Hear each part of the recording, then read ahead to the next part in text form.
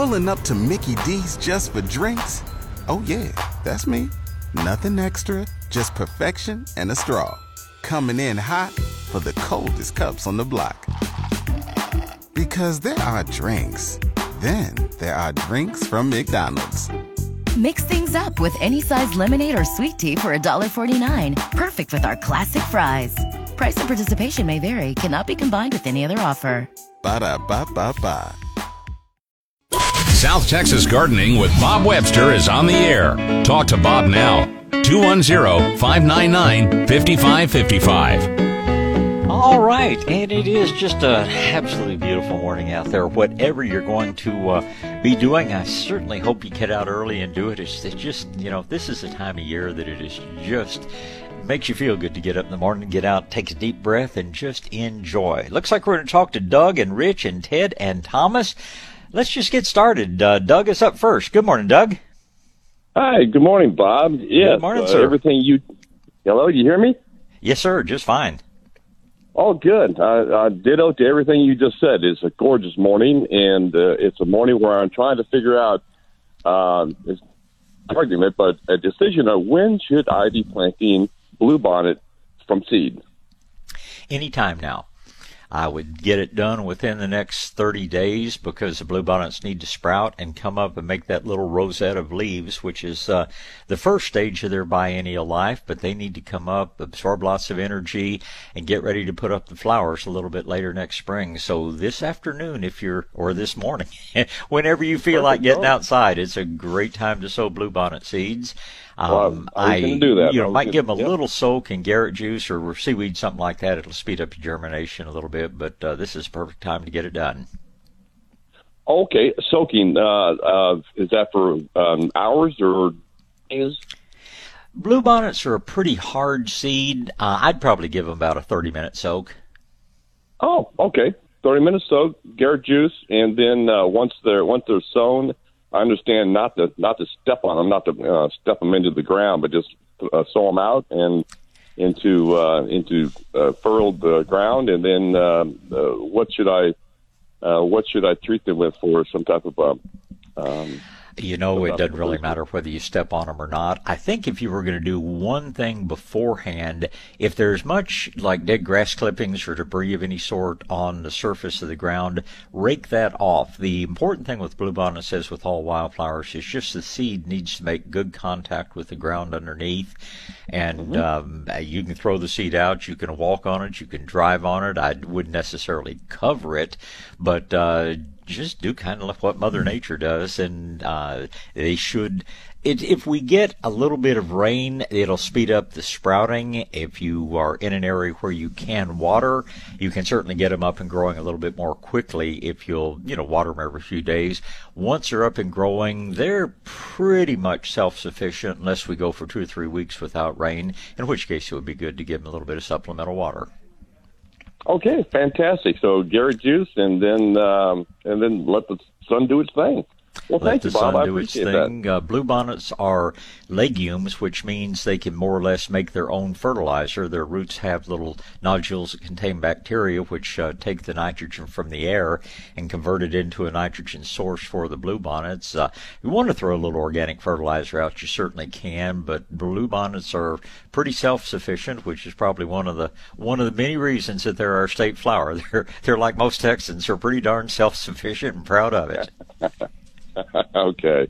Well, I really appreciate the knowledge, Bob, and we're going to get out and do that this morning. Thank you. Very good. Well, I appreciate the call, Doug. You have a wonderful weekend, and call again whenever you can. And let's see, I believe Rich is up next. Good morning, Rich. Thank you very much, Bob. My pleasure. Thank you for calling. Now, my question is compost tea. I want to use some for the garden. I want to use some to hurt some fire ant mounds. Okay. And how I should dilute it. And this is, you're making your own compost tea? Yes, sir. I just got some Top Shelf by New Earth. Okay, you got some top shelf New Earth compost, and well, and you do know the difference in compost tea and compost leachate. Compost leachate is where you just soak your compost in water for a while. If I were spraying that around, I'd mix it at the rate of maybe 3 or 4 parts water to 1 part compost leachate. Compost tea is where you actually brew it. In effect, you put a little air stone and a little air pump and let it bubble for 24 hours or so. You may also want to add a small amount of liquid seaweed, small amount of fish emulsion, maybe a very small amount of molasses. Compost tea is actually something that you brew, and it's ideally ready in 12 to 18 hours. And if you're using true compost tea, then you want to dilute it about 10 to 1 or 20 to 1 with water. It goes a lot further, because basically what you're doing in brewing is just increasing the number of microbes, and there are many, many times over. Bacteria especially can have a new generation every 6 or 8 minutes. So if you've brewed it for a few hours, you've probably got 1,000 times more microbes in the compost tea than you would have in the compost leachate, and consequently you can dilute it a whole lot further, if that makes sense. Yeah, I have a little fish tank pump, and I'm going to bubble it. Would that be stronger and hurt the fire ants more? The fire ants, it will, the more bacteria you have going in there, the more it's going to hurt the fire ants. So yes, that absolutely, all the different things that compost tea does will be enhanced if you do bubble it for 12 to 18 hours. Maximum time to bubble it is probably about 24 to 30 hours. After that, it starts diminishing in quality instead of increasing. So if you compost tea, if you're just starting it this morning, tomorrow morning will be the time to put it out. If you started it yesterday, you've got a good afternoon's work going. And my question, when the compost tea is finished, just before I apply it to the ant mounds, should I add molasses? It probably would help. The fire ants don't like molasses. The microbes love molasses. And killing fire ant mounds with compost tea is a little bit slower process. I mean, if you want fire ants dead almost instantly, you can do it with your orange oil and water or something like that. Compost tea will discourage them a great deal, but it may be a couple of weeks before you see a lot of real results from it. So don't be expecting overnight results from treating fire ants with compost tea, but it will certainly make them uncomfortable, and they will either move on or will die out. And yes, adding a little bit of molasses is fine, but do it at the last minute, so to speak. It's really an excellent question. What molasses does is it increases the microbial activity a great deal, and you don't want to put too much in the brewing process. Just a little bit is fine when you first start. But if you add too much molasses, then the microbes reproduce so quickly they use up the oxygen in the water, and your little fish tank pump can't keep up with getting enough oxygen into the water, and consequently you have some die-off on the microbes. So you want to add your compost tea last thing so that it doesn't overstimulate the tea before you get it out and applied. All right. Chris tells me the line dropped off there, so call back if you've got more questions. In the meantime, I believe it's Ted's turn. Good morning, Ted. Good morning, Bob. How morning, are things sir. This morning? Everything Good. is just lovely looking out this window. It's a beautiful day. Bob, I've got a few graspers in a coastal Bermuda hayfield. Okay. And I've got a lot of hay left on it that is frankly not going to be very good quality, and I don't need it, so I'm considering burning it this winter. Will that help me with my graspers? Absolutely. Yeah, it will Be a most good definitely hot help fire. you. What's that now? It would be a very good hot fire. Yeah, and Because that's of the what fuel. you need to burn up the burrs, Range Okay. range fire is bad. Control burns are wonderful for the soil, for weed control, for many different purposes. So unless you have experience, you probably want to get somebody from NRCS or something like that kind of look over your shoulder. And much as I hate to say it, always put your volunteer fire department on notice. Just when I'm burning brush piles, my first phone call goes to the dispatch center in Kendall County, because they want to know what you're doing and where it is, so when people start calling the smoke in, they can say, well, that fire's under control, so don't worry about it. But no, range burning is, at the proper time, proper weather conditions, is certainly one of the best things you can do. I don't think it's something that really benefits in a yearly basis, but if you have enough grass, if you have enough fuel to get a really hot fire going, you'll pretty much eliminate the grass burrs. Oh, great. Okay. And you say the proper timing. What is your opinion of the proper timing? January? The grass burrs, some of them have already been shed. Some of them are still upright.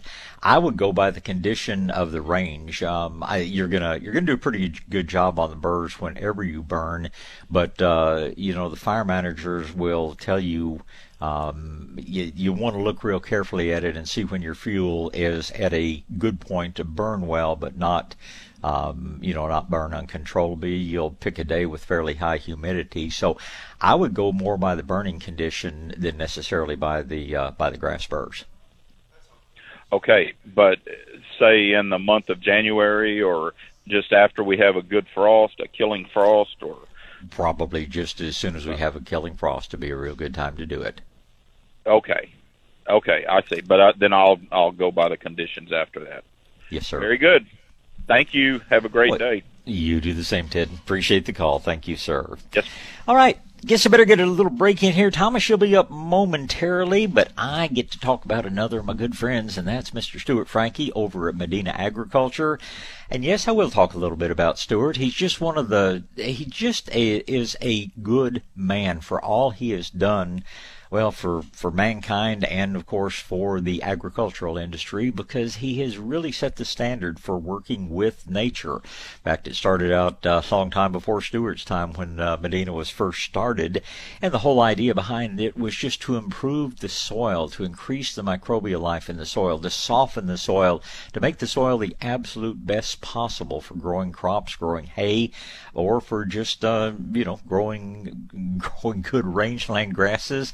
And, of course, that's what's evolved into Medina Agriculture now. And Medina makes so many fine products, both to help the big farmer and rancher and to help homeowners as well. This is a time of year to get your fall fertilizer on. And don't fall for the gimmicks of the synthetic fertilizer guys that tell you have to use something that says winterizer. Medina's Grow and Green is a great winterizer fertilizer. It is a great fertilizer to use 365 days a year, but it doesn't do any good in the bag. This would be a real good time to get out and get it spread around. You don't even have to worry about watering it in. It does not burn. It is all natural. It is certified organic, and every plant out there will really, really appreciate it. Also a great time to be putting out the Medina Soil Activator to get that soil started on softening it up and increasing the microbial activity. And, of course, Medina makes those wonderful liquid fertilizers as well, the Has2Grow products and the new Medina Fish Blend. That stuff is just almost magical with what it does for plants. So today, as you're looking for something good to do outside, think about Medina. You're buying good quality products from really good people that really work. Medina Ag. All right, back to gardening and back to phone calls. It's going to be Thomas and Susan and Mike and H.A., and Thomas is first. Good morning, Thomas. Good morning, Bob. Morning, sir. Have you ever, are you familiar with an old fellow by the name of Alan Savoy? Alan Savory. Savory, okay. Yeah, I know of Alan and his work. He's kind of a controversial character. He's former game ranger, maybe in Nairobi or something like that, but he has written extensively about range management and has lots of experience there. Yeah, I saw that on the internet, and I thought about you because he believes in running more cattle to save the grasslands and to keep the deserts from encroaching, on land. And I thought it was pretty interesting. Well, it is interesting, and he is a big supporter of what we call rotational grazing. And, Right. Whether it's a few thousand acres or whether it's a few acres, the modern farmer, grass farmer, whether he's running cattle or sheep or horses or whatever else, you can get a lot more benefit and keep your grassland in a lot better shape if you do what some ranchers call flash grazing. You put your stock on one area, and and you move them around regularly, and the movement is not based on how much they have eaten the grass in a given area. It's based on how the grass is in the next little paddock or next pasture. But rotational grazing has really made it possible for good livestock managers to increase the number of animals they have. It's really gotten to where it can help put the land back in better shape. Between Allen and between what Acres USA has done with education over the past few years, the modern day grass farmer, which is what all of us that run domestic animals are, have learned a lot about rotational grazing, and that's one of the big things that Allen Savory promoted. He's very controversial because early on he did not feel that way, and he was responsible for killing a huge number of elephants and other game animals in Africa, pretty much in a wasteful fashion. But I think he saw the light and improved his techniques and turned around to do a lot of good things for the world. Right. That's anyway. It's pretty interesting. I just wanted, I thought about you right away. I thought I'd wondered if you, was familiar with him or not. Yeah. Well, then I appreciate that, and he's an interesting person to read, but if you don't already subscribe to the Acres USA magazine, I think you would find it, even though you're not a rancher at this point in life, it will go into much more detail about some of the policies that he helped get started, and it's a good thing for everyone to know. I mean, even if you're never going to raise a cow in your life, it'll help you understand a lot of things going on in the environment and help you cut through a lot of the BS we hear from Washington about cows and things like that. But we won't go down that road. I'll leave that for, Trey and Sean and Jack, and some of those guys can talk politics. I'll stick to the environment. Right. Okay, Bob. Well, thanks for being there. It's always a pleasure, Thomas. Thank you for being there this morning. I always enjoy talking to you. Susan is going to be up next. Good morning, Susan. Good morning, Bob. How are you? Off to a very good start. It's an absolutely beautiful morning out there. I hear that noise back there. I have a question. We have a house just south of Fort Worth. Okay. That we don't have the benefit of Sam Sitterly to point out things in our yard that can be addressed with organics. Mm-hmm. But I was up there this past week, and we have large brown areas that we have Bermuda in the backyard, full sun all the time, and large brown area that you can just pull them off, and there's the dirt. So, 2 questions. First of all, how do I need to approach that? And second of all, I'm having a terrible time finding organic products near our house. What you might do on the organic products is, if you haven't already done so, go to Howard Garrett's website, dirtdoctor.com. You're right up in Howard's backyard, and I believe he keeps a list going of nurseries in the area, that will stock more organic products. And if you don't find that, send him an email. Send an email to info@dirtdoctor.com. Say, hey, I'm here south of Fort Worth. Where am I going to, have the best luck in finding, the kind of things that we want to use? And either Doug or Howard will get back to you with that. So I know there's some good sources up there. In fact, one of the biggest distributors of organic products is right there in Fort Worth. So I personally, it's been a while since I've been up and really looked around Fort Worth very much, but I know we've got some nurseries up that are there that are carrying things. Bermuda, of course, as long as it's a sunny area, is one of the most resilient grasses out there. It's hard to say, what has happened, whether it's whether you've had a grubworm issue, grubs can get after Bermuda just as they do after St. Augustine, or whether it's something else. But Bermuda, it just isn't susceptible to a lot of diseases, and you can lose a lot of Bermuda. And when the hot weather returns, the three things that Bermuda absolutely loves are bright sun, hot temperatures, and regular fertilizing. Well, I guess we need to throw water in there, a fourth thing. So even if your Bermuda has thinned out, you should certainly be able to get it reestablished very quickly in the spring. Not the time of year to put more Bermuda seed out. If you want to thicken it up by adding some more seed, getting some more plants going, that we will do after the soil gets really warm, probably about May or so. If you just want to avoid mud and want to see something green, this is certainly a good time that you can overseed lightly. We always, when overseeding, we use a lot less seed than we do when we're covering up bare ground. But if you want to overseed lightly with the rye for the winter months, just to help hold the soil and to have a green lawn instead of a brown lawn, this would be a great time to do that. Well, interesting. I mean, it's been very thick and we've only owned this house for about a year. Okay. And it's been really thick, and it's been fine, but then there's three specific spots that very well defined. So we're not, I guess what led to that is we're not combating mud or thin grass overall or anything. How big are these spots, Susan? I would say they are about 3 feet with an irregular diameter. Can you have an irregular diameter? But maybe 2 feet. They're not gigantic. Is this front yard or backyard? Backyard. Okay. And do you have dogs up there? No. It's odd, it's when I see, smaller spots, depending on the size of the dog, from 6 inches to 18 inches in diameter.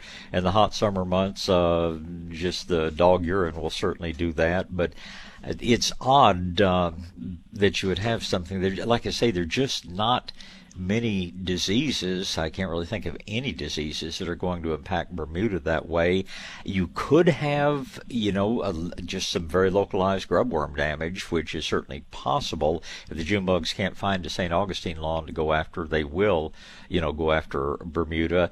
But at this point, they're beyond their feeding stage, so I'm not going to tell you that it's important to put down beneficial nematodes at this point. It would be a good idea to fertilize. Go ahead and get a good organic fertilizer on for the fall and winter months, and if it gets dry and if you're able, do water it every 2-3 weeks through the winter months. But rather than guess at what caused the dead spots, I would just take comfort in knowing that Bermuda will fill it in back in very quickly when it starts growing in the spring. Okay, because I mean there was carryover from the previous owners with a contract on a yard fertilizing thing that doesn't offer an organic option, of course. But, okay, so I will discontinue that and will find where to get organic products up there and start. Well, again, reach out to Howard if you don't find what you're looking for on dirtdoctor.com.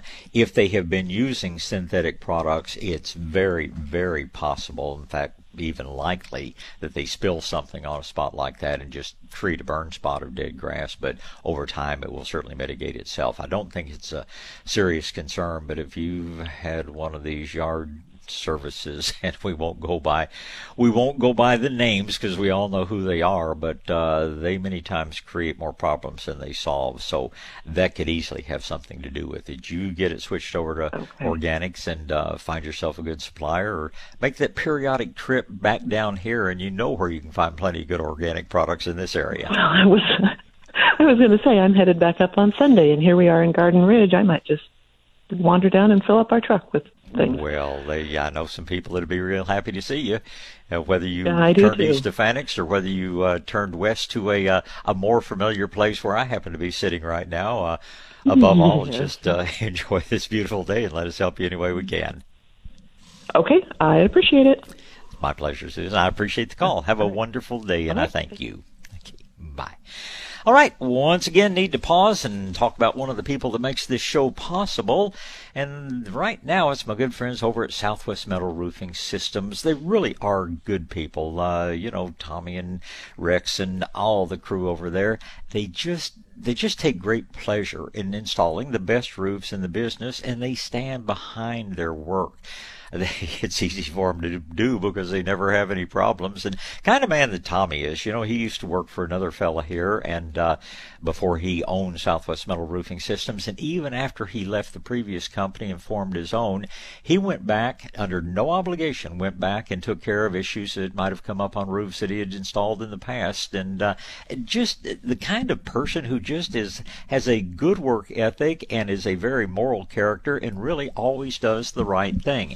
And, just like my friends at Medina and many other places, I love recommending good people who do quality work. And not only are they just good people, but I truly believe that a Southwest Metal Roofing Systems roof is the best roof in the industry. They give you this best warranty. They never have to do anything. I've had one of their roofs in my home right at about 20 years now. Never called them even once. We've had a roof on Shades of Green from Southwest Metal Roofing Systems for a lot of years now. Been through big hail and high winds. Only time we called them was when a truck backed into the building and did a little bit of damage, which they fixed very promptly. If you want the best roof in the business, if you want a good-looking roof, if you want a roof that's going to save you money on your insurance bill, I got 2% right off the top of my insurance bill just because I had one of the roofs on my home. If you want a roof that's going to save you money every month on your energy bill, you just need a Southwest Metal Roofing Systems roof. And you have so many choices, not only in color of roofs, but in the actual style of the material. If you don't like standing seam, they have roofs of the same great metal, but look like ceramic tile or slate or shake shingles. It's just a lot of options, and all of them are very, very top quality when it comes to Southwest Metal Roofing Systems. Learn more, just give them a call, 210-822-6868. That's 210-822-6868 for Southwest Metal Roofing Systems. Do your pets have the same energy they used to? Do they have problems with itching, scratching, a dull coat, or goopy ears? Then your pets need Dinovite. DINOVITE.com. For over 20 years, pet owners have trusted Dinovite to supplement their pet's diet. We started Dinovite, and in our first box, we noticed a difference. Dinovite is an all-natural daily supplement made from whole foods that help support your pet's immune system, digestion, skin, and coat. Within 3 weeks, he's not scratching and itching, and he's an all-around happier dog. Today's commercial pet foods are processed at high temperatures, which bakes out all the essential goodness. These processed foods can lack the essential vitamins, enzymes, and probiotics that contribute to overall good health. Adding a scoop of Dinovite to your pet's food bowl is the answer. If you love your pets as much as I do, you'll want to do what's best for them to live long, healthy, happy lives. I have 2 cats and 2 dogs. All 4 of them are on the Dinovite. You won't believe how happy your dog will be. DINOVITE.com. Tina, you're my trusted GM, and your hair looks fantastic. What do you need? I've thought of some genius catchphrases for the restaurant. That's a long list, Julian. How about Julian's? Pizza slices the size of your head. Nah. Julian's. Just Julian's. That's kind of taken already. Julian's. After lunch, you'll have to buy bigger pants. Julian's. Napkins. You're gonna need them. You always talk about the memories that people make at Julian's Italian Pizzeria and Kitchen. Yep. And how Julian's is all about delicious Italian food and outstanding service. Absolutely. It's like people come here and make memories one pizza slice at a time. I've got it. Julian's. Making memories one slice at a time. I don't know how I come up with these things. Now hiring all positions. Apply at any Julian's restaurants. There's one near you. More details online and Facebook. Julian's Pizzeria and Italian Kitchen. Let's eat! Napa Know-How. Right now, a 5-quart jug of Napa full synthetic motor oil is only $19.99. It's the hottest deal of the year for the coldest time of the year. So if you're in your car right now, there's no need to turn on the heat. I'm about to read this sizzler again. That's Napa full synthetic for a hot $19.99. Quality parts, helpful people. That's Napa Know-How. Napa Know-How. At participating locations does not include taxes and fees. Advertised sale price not available in some states. Offer ends 12/31/21. Hello? Hello, Mrs. Kuntz. It's the back left tire of your RV calling. Wanted to give you a heads up that I'm going to blow out on the highway later today. Wait, what? Says here I'm going to burst in the middle of rush hour. Well, can we reschedule? Sorry, our policy states that once we're scheduled to burst, we have to. We really pride ourselves on our commitment to blowouts. RV owners can't schedule when things go wrong on the road. That's why there's Progressive, a leader in RV insurance. Do you want a text confirmation when I burst? Think I'll notice. Progressive Casualty Insurance Company and affiliates. There's never any FOMO with the iHeartRadio app. You won't ever have to miss out on your favorite shows and contests with this radio station again. Radio 24/7, 365. We're here when you want us. Stay connected and listen anywhere when you download the free iHeartRadio app. South Texas Gardening with Bob Webster is on the air. News Talk 550 KTSA and FM 1071. All right, back to gardening and back to the phone lines. Going to be Mike and AJ and Aaron and Angie, and Mike is first. Good morning, Mike. Good morning, Bob. Good morning, sir. I have 3 crepe myrtles. The oldest one of the 3 is kind of acting up on me. I don't understand it. It's the shortest of the 3. Okay. We've had some halfway decent rains down here. I've been using, Has to Grow on it and all kinds of other goodies. And maybe 3 feet tall, while the other ones are already, 4 feet tall. Okay. And but after I got the other 2 after the freeze. So this one kind of, it appeared like it had died on me, but I was able to bring it back. Okay. It is shooting out some new green stems and leaves. So I know it's still kicking, but Okay. as far as it, just taking off and shooting up to catch up to the other guys, it ain't happening. I'm trying to figure out, well, what the heck am I? What more can I do to get it to take off on me? It's probably just going to be a matter of patience. It got set back, and the others didn't. It's kind of like you gave somebody a half-mile head start in a race. Sometimes you can catch up to them, but if they can run as fast as you can, you're just not going to catch up. And this crepe myrtle probably is, if the leaf color is good, the new leaves that have come out, the new stems that have come out are nice and dark green and everything. Yes. Again, you just gave the other 2, or they got their own head start when number 3 suffered more freeze damage than they did. So I don't know that I want to stunt the other 2. I mean, you could always withhold the fertilizer from them and fertilize number 3 more and give it a little bit of an advantage to catch up. But I would tend to just treat them all well. And when you want to even things up, pruning shears is the way that I would do it. And of course, early spring's the best time to do that. But it doesn't sound to me like you have a problem. It just sounds to me like you have a crepe myrtle that got a little bit behind with the super deep freeze last February, and it's moving along as it should. But the other guys just got a head start on it. Okie dokie. Well, what gave me hope was finally seeing, it shooting out some new. And it will grow up to be. It will grow up to be, certainly as good a plant as the other 2. Are all 3 of them the same variety? Yes. Okay, then yes, I mean you're in good shape. It just, for whatever reason, probably something happened to it before you even got it, may have made it a little bit more susceptible to the cold. But the fact that it's putting on this new growth, that it's been through a hot summer as well as the cold last spring, that tells me that it's going to make it just fine. Like I say, it just got a little behind when the others didn't suffer the same amount of damage, and it will take it a while to catch up. Eventually it will catch up once they get a little size on them. If you want to trim them up, even them up a little bit more appearance-wise, you can do that without causing any problems whatsoever. But you're doing it all right. Just now what you need is a little more patience. And what is the little boy's prayer? Dear Lord, give me patience and please hurry. Yeah. So it doesn't sound like you have a problem to me. It just sounds like it's going to take a little time for it to catch up. Thank you, sir. Appreciate it. It's always a pleasure. Thank you, Mike. All right. Well, we know what Mike's situation was. I wonder what kind of situations AJ is encountering this morning. How are you, sir? I'm doing fine, Bob. It sounds like you're in a good place. You're at your place of business and watching things pop and go, huh?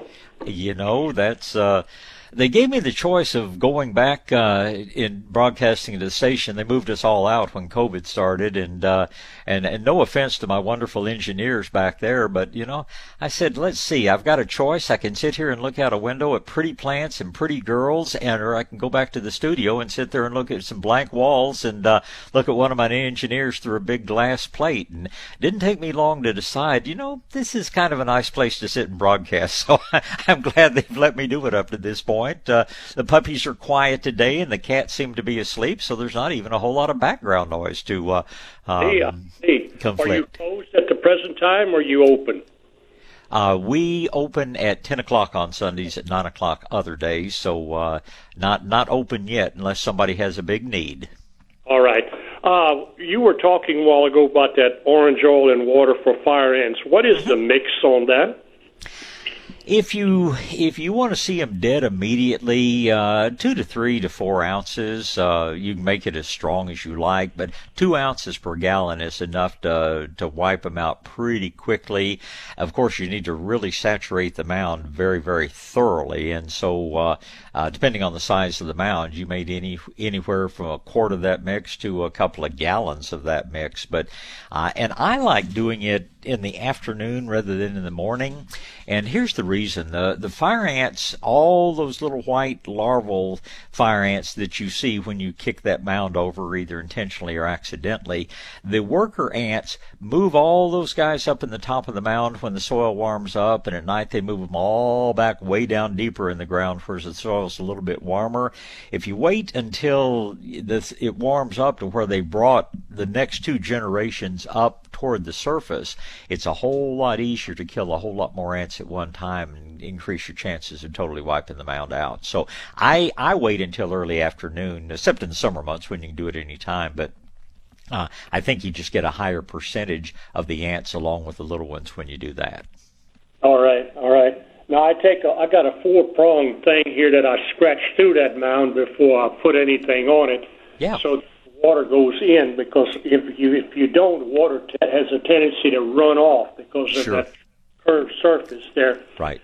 So that's my situation for the morning, and I hope I didn't cause too much of a brain drain with it.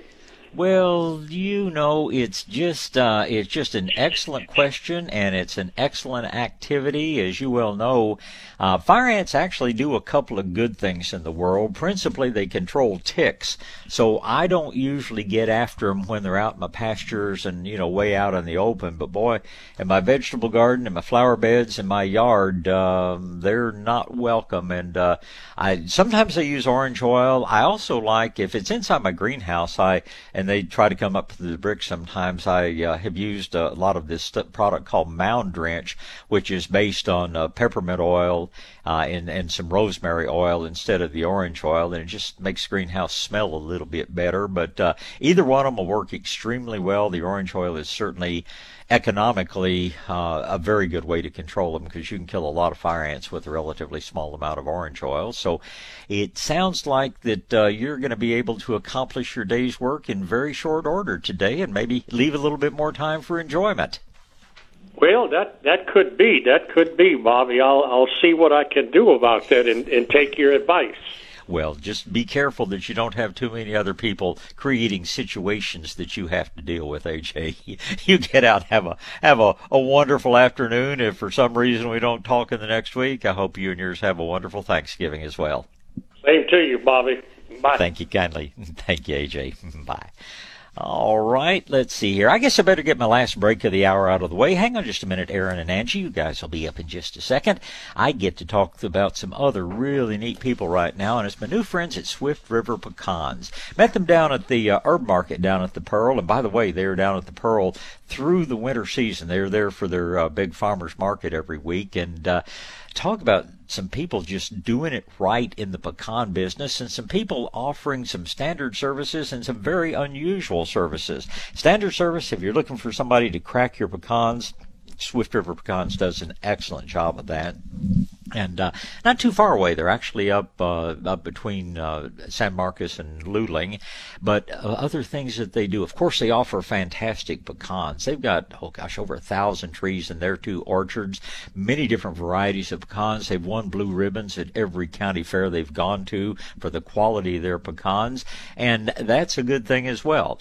They do one very unusual thing, though, and a very great thing. They harvest downed trees. They don't go cut live trees, but pecans, eventually they fall over, or some of the bottomland trees get washed out. They have 2 sawmills, and they create some of the most incredible pecan lumber you've ever seen. Big pieces of wood that make beautiful mantles.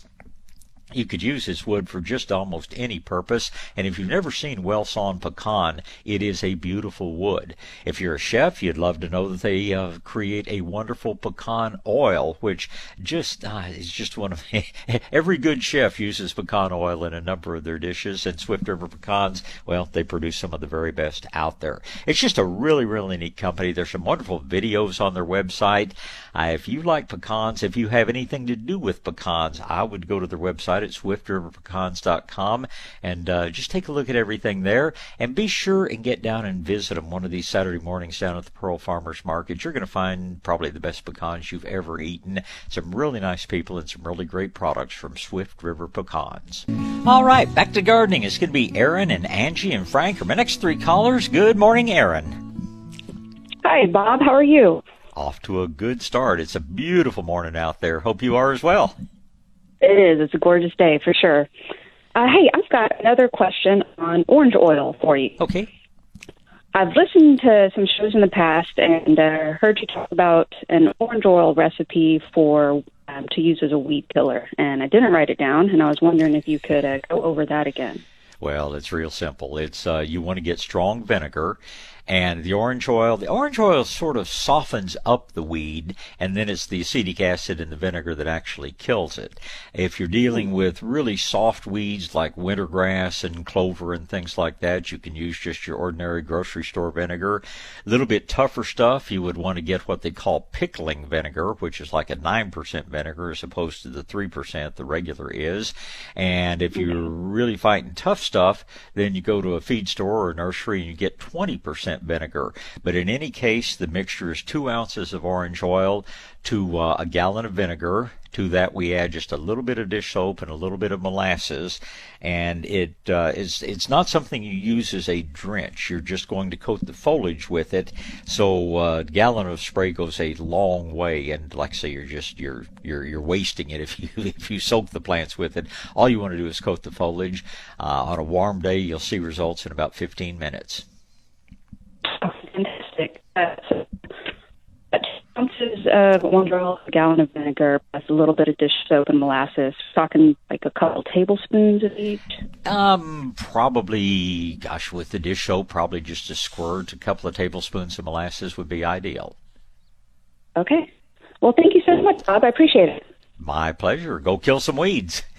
And I'll tell you one right, more thing, just to look to the future, Aaron, something that I just learned about this week is a new product out from an organic company that started in Australia that is producing a product that I believe the name of it is Boost, and its claim to fame is supposedly it makes the orange oil vinegar mix even more effective. So keep listening. It may be something else that we recommend adding at some point, but I've got to get to be sure that it is non-toxic, and try it out for myself before I really start recommending it to you. But what I just told you is the best we know right now, but this is an ever-changing world when it comes to killing the weeds. So stay tuned for even more information in the future, and you get out and have a wonderful day. All right, you too, sir. Thank you. Thank you very much. Next up is Angie. Good morning, Angie. Good morning, Bob. Good morning. Thankful for another day I can get up and garden. Yes, indeed. I am having the real trouble getting my spinach seeds to germinate. I've germinated 3 times, and I'm just getting no results, and I wonder what I'm doing wrong. Are you soaking your seed before you plant it? I did last year. I didn't, and I didn't have a problem. But I guess I need to soak them. So no, I haven't soaked them. I think it really makes a difference, but just a very brief soak, literally just a very few minutes. And I like adding a bit of either seaweed or I think the product called Garrett juice that Howard Garrett came up with. I think that works even better. Now, we're not going to do a long soak. We would do a long soak on a really hard seed like Mount Laurel's or Pride of Barbados or something like that. But with your spinach, 5 to 10 minutes is going to be plenty. But I think you'll find that really, really speeds up the germination. You do want to bury the spinach seed relatively shallow. Some seed we may put an inch deep. I'm going to start to put the spinach seed, a quarter of an inch to a half an inch deep. But if you're not getting good germination now that the soil's cooling down, try soaking the seed, and I'd be willing to bet you'll see those things sprout in a hurry. About how long should I expect them to how patient should I be with before I give up and start again? Once the seed that you have soaked, I'm going to expect it to sprout within a week. Otherwise, depending on the weather, it could be 2 to 3 weeks before it really starts sprouting. Do you know if you planted the Savoy, the crinkle leaf spinach, or the flat leaf spinach? I planted Bloomsdale, and I also planted some smooth caramel, I believe the name was. Then you've got a little bit of both. And if it's not germinating well, it could have gotten planted a little bit too deep, in which case it will ultimately come up. But I'd try soaking a little bit more seed and planting it, and water, enough to keep the soil moist. Whenever it's dry on the surface, water again. We don't want to keep it soggy wet. But there's no reason with the kind of weather we're into now that your spinach shouldn't be germinating pretty quickly for you. I think the little Garrett juice soak will make a big difference.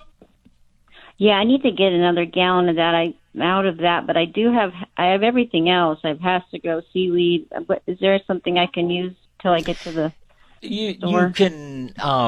You can use seaweed alone, or if you have any apple cider vinegar, like Bragg's apple cider vinegar. You don't want to use regular white household distilled vinegar, but if you have a little bit of Bragg's apple cider vinegar, you could mix a little bit of that with a little bit of seaweed. Put about probably maybe 2 teaspoons of vinegar, about 2 tablespoons of liquid seaweed, and about a quart of water. That'll be a real good start to a sort of a homemade Garrett juice blend. Would add a few other things if you're using it for other purposes, but I think seaweed water and just a little bit of the apple cider vinegar will create a perfect seed starting medium for you. Perfect. Thank you. I'm off and running. I thank you so much for all your help, as usual. Well, as always, it's a pleasure talking to you. So you get out and have a wonderful Sunday, and I know we'll talk again, Angie. Thank you. All right. Thanks. Bye-bye. Certainly. Goodbye. All right. I think we have time to get Frank in here before the news break. Good morning, Frank.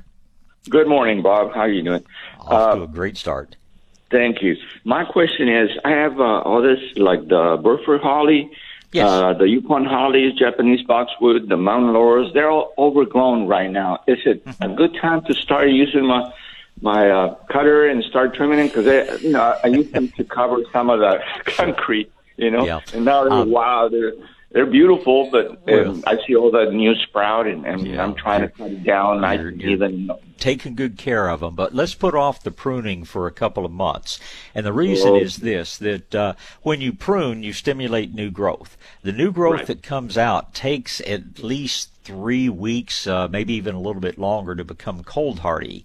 And if you cut now and they start putting on all this tender new growth, and then we get our usual January freeze, that would be damaging to the plants. So we want to wait till the plants are as fully dormant as they're going to be, which is typically around the middle of December. We just have to watch the weather to know for sure. But I'd put off your pruning just a bit, especially on the boxwood. Especially on the hollies, but really on all of them. Now, when you do prune, you're going to want to look real carefully. And in the case of your Burford holly especially, you're probably going to want to wait until they're in bloom, which is probably going to be February. And that way you can take out the limbs that have the fewest flowers, leave the limbs that have the most flowers because that way you'll still get plenty of the beautiful red berries. On your boxwood, on your Yopon hollies, that's not really so important. But on your Burefords, the red berries are really a great addition. So we try to prune those while they're in bloom. The boxwood and the Yopon, anytime, probably from Christmas time on, it's going to be a great time to get out and do your pruning there. I guess I'll just wait until February and do all of them. That'd be okay, right?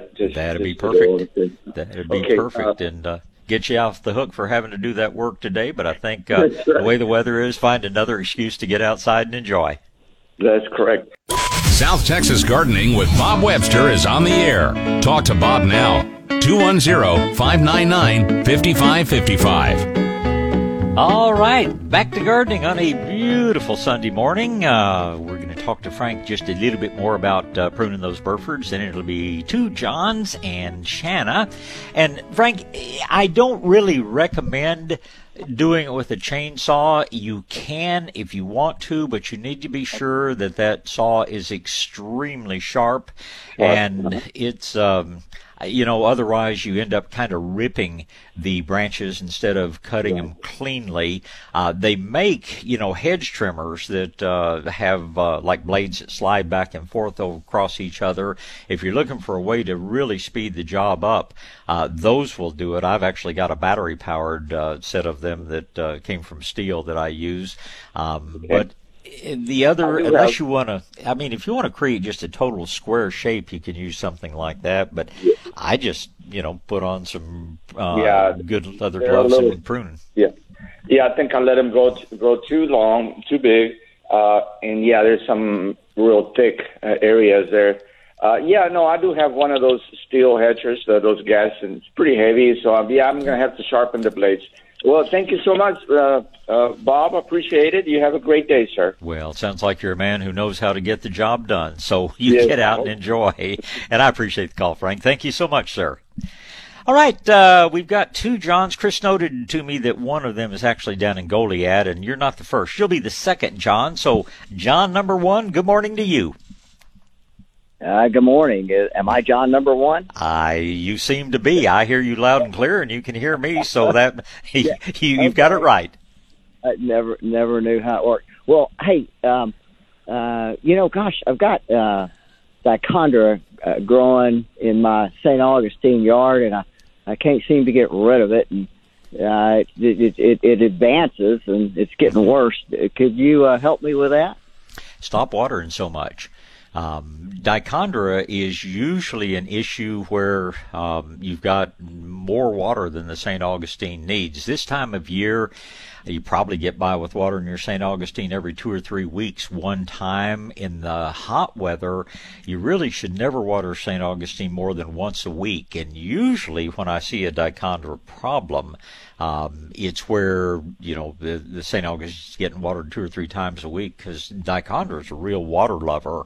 And St. Augustine is actually pretty tolerant of drought. So I doubt that you really need to do a whole lot more than just, when you water thoroughly. But I think if you just quit watering so often, that dichondra is going to die out on its own. And that would be the... And I had others tell me that, and it I don't know. It doesn't seem to have made that much of a difference. It certainly doesn't get rid of it. Are there any other solutions, or am I just kind of stuck with it? Well, St. Augustine is our strongest grass out there, and if you maybe give your St. Augustine a little bit more fertilizer, perhaps mow a little bit more regularly, St. Augustine will eventually choke it out. But do you water by hand, or do you have a sprinkler system? I have a sprinkler system. Honestly, we've had so much rain this year that I don't think I think all through the year I've watered twice. We just had really good rain this year. But the dichondra's kind of been there when it's dry. It's when it's wet. And it's just, it may be just one of those things that's really difficult. But the thing is, last year I had to dig out a patch in my yard. Yeah. Just it got so darn much. And digging it out works great, but I got a pretty big yard. I can't dig the whole thing out, and well, here's the other way to go after it. And St. Augustine, if we get a heavy frost, St. Augustine will brown out. A lot of winters we don't get much cold weather, and St. Augustine stays green. But certainly last year with the severe cold, the St. Augustine browned out, and St. Augustine typically will brown out when we get a heavy frost, and yet the dichondra stays green. Once your St. Augustine has gotten brown, you can spray the yard with the vinegar orange oil mix that I was just talking about with the caller a little bit earlier, and that way, in fact, sometimes it's a good idea midwinter, because spraying with vinegar and orange oil after your St. Augustine has turned brown won't hurt the St. Augustine at all, but it will kill dichondra, it will kill dandelions, it will kill henbit, it will kill the winter grass, it'll get rid of all the green vegetation that's left behind without hurting your St. Augustine at all. So who knows, I'm not nearly crazy enough to try to predict the weather, but most winters we will get one or two fairly heavy frost, and when that happens and your St. Augustine browns, you can go in with the vinegar orange oil mix and you will kill that dichondra. You'll see results in 15 minutes, and you can many times totally wipe it out with one or two sprayings, and you'll have the benefit of, like I say, controlling dandelions and a lot of those other wintertime weeds that want to jump up on you, and yet it won't bother your St. Augustine at all. It'll come out stronger than ever next spring. That sounds great, and I wasn't tuned in when you originally gave that sort of formula for the vinegar and orange oil. Would you mind repeating it for me? Not at all. It's 2 ounces, or 2 jiggers if you prefer, 2 ounces of orange oil to a gallon of vinegar. In the case of most of these winter weeds, they're so soft, you can just use ordinary grocery store vinegar. If you want to go with something a little stronger, you can get what they call pickling vinegar at the grocery store. Your good nurseries will actually have a 20% vinegar that is strong enough to, really take care of some pretty tough weeds. But dichandra's pretty tender, as are the other winter weeds, and probably just ordinary vinegar and orange oil is all you need. To that 2 ounces per gallon of vinegar, add just a squirt of dish soap, add about a tablespoon of molasses to it, and you'll have the best and safest weed killer out there. Okay, a squirt of dish soap and a little bit of molasses. Okay. Yes, sir. All right. Hey, thank you, Bob. I appreciate your help. Well, good luck, and I want to know how you're doing on getting rid of it. Okay. We'll get back with you then. Thank you. All right, John. Thank you so much. All right. Goliad John is up next. Good morning, John. Hi. Good morning, Bob. Good morning, sir. You probably get to ask this all the time. I apologize for asking again, but no, don't ever apologize. It's probably a question that half the people out there want an answer to. So go right ahead. I appreciate that. Trimming oak trees, is this a bad time to do that time of year?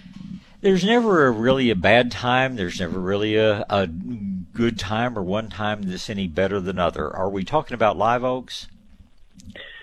Well, they're native oaks. Okay. They're about 40 years old, so they're probably a pin oak or a live oak. I'm not sure which one. Yeah, well, but they are live oaks that keep their leaves through the winter months.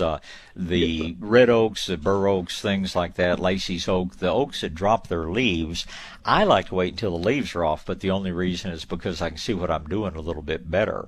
With live oaks, you can literally prune 365 days a year, but there is never a time that you should not paint the wounds. That's, unfortunately, a lot of lazy tree trimmers will say, oh, yeah, we prune in the winter because we don't have to paint. Yes, you do have to paint, because the little beetles that can spread the oak wilt disease, you can have 20 degrees one day and 70 degrees the next day in Texas, and it might be nice and cold the day they pruned, but the wounds remain infectable for up to 10 days. So if you can guarantee me the temperature is not going to get much above freezing for 10 days, and I'll tell you, you don't have to paint the wounds, but that's not going to happen. You prune whenever it's convenient for you, but just be sure that all wounds wounds, no matter how large or how small, are sealed. Now, you don't have to use pruning paint. In fact, some of the good arborists will tell you that just a good latex spray paint works maybe even better than pruning paint does, because pruning paint does not help a wound to heal. The only reason we paint the wounds is to keep out the insects, the nitty-doodle beetles and ambrosia beetles, the ones that could be spreading oak wilt. That's why we paint the wounds, and you just use whatever's handy for you. Okay, no, I appreciate that. And in terms of the volume or the amount of trimming, these trees probably, like I said, they're about 40 years old, and I don't know that they've really ever been maintained. So there's some dead branches, and just they're very thick. Is there? I know kind of the general rule of thumb is not more than 25% of the tree. Is that correct at a time? Well, you're not doing the tree a favor at all by pruning it. There's these people that, want to tell you, oh, we're going to make your tree so much more healthy and vigorous. The happiest trees out there is one that never sees a saw in its entire life. We prune for our own convenience, and not so much on live oaks, but in the case of elms and some other trees, we prune to take out really weak branches. We prune to take out when a branch makes an angle of less than 45 degrees with the trunk or with another limb, that's the limb that's likely to split and break in a windstorm. And some other trees, pecans, and especially elms, tend to form a lot of these narrow angle branches, and we sometimes take those out just to improve the structural integrity of the tree, but that's rarely an issue with live oaks. So you can prune, you can thin them out a little bit if you want to get more light through to be able to grow more things underneath it. But when you prune, you're just going to make the tree come back thicker than ever. So you're pruning for cosmetic reasons only. Many times we trim the lower limbs just so we can get underneath with a mower or a line trimmer or whatever. But I would say 25% is a good maximum to prune. But just keep in mind, you're doing this for your benefit, not for the tree's benefit. Okay. And in terms of not harming the tree, is there like a time duration between trimming events or pruning events that would be recommended? No, not really. Okay. Not really. And dead wood, if you have dead limbs in the tree, which always occurs in live oaks, because the purpose of the leaves, of course, is to absorb the sun's energy, and when you've got a beautiful tree, thick tree like you have, those interior limbs are not going to get the light they need, and so the tree says, okay, we don't need you, and cuts off the nutrient supply and drops the leaves, and you're almost always going to have some dead limbs in a really healthy tree.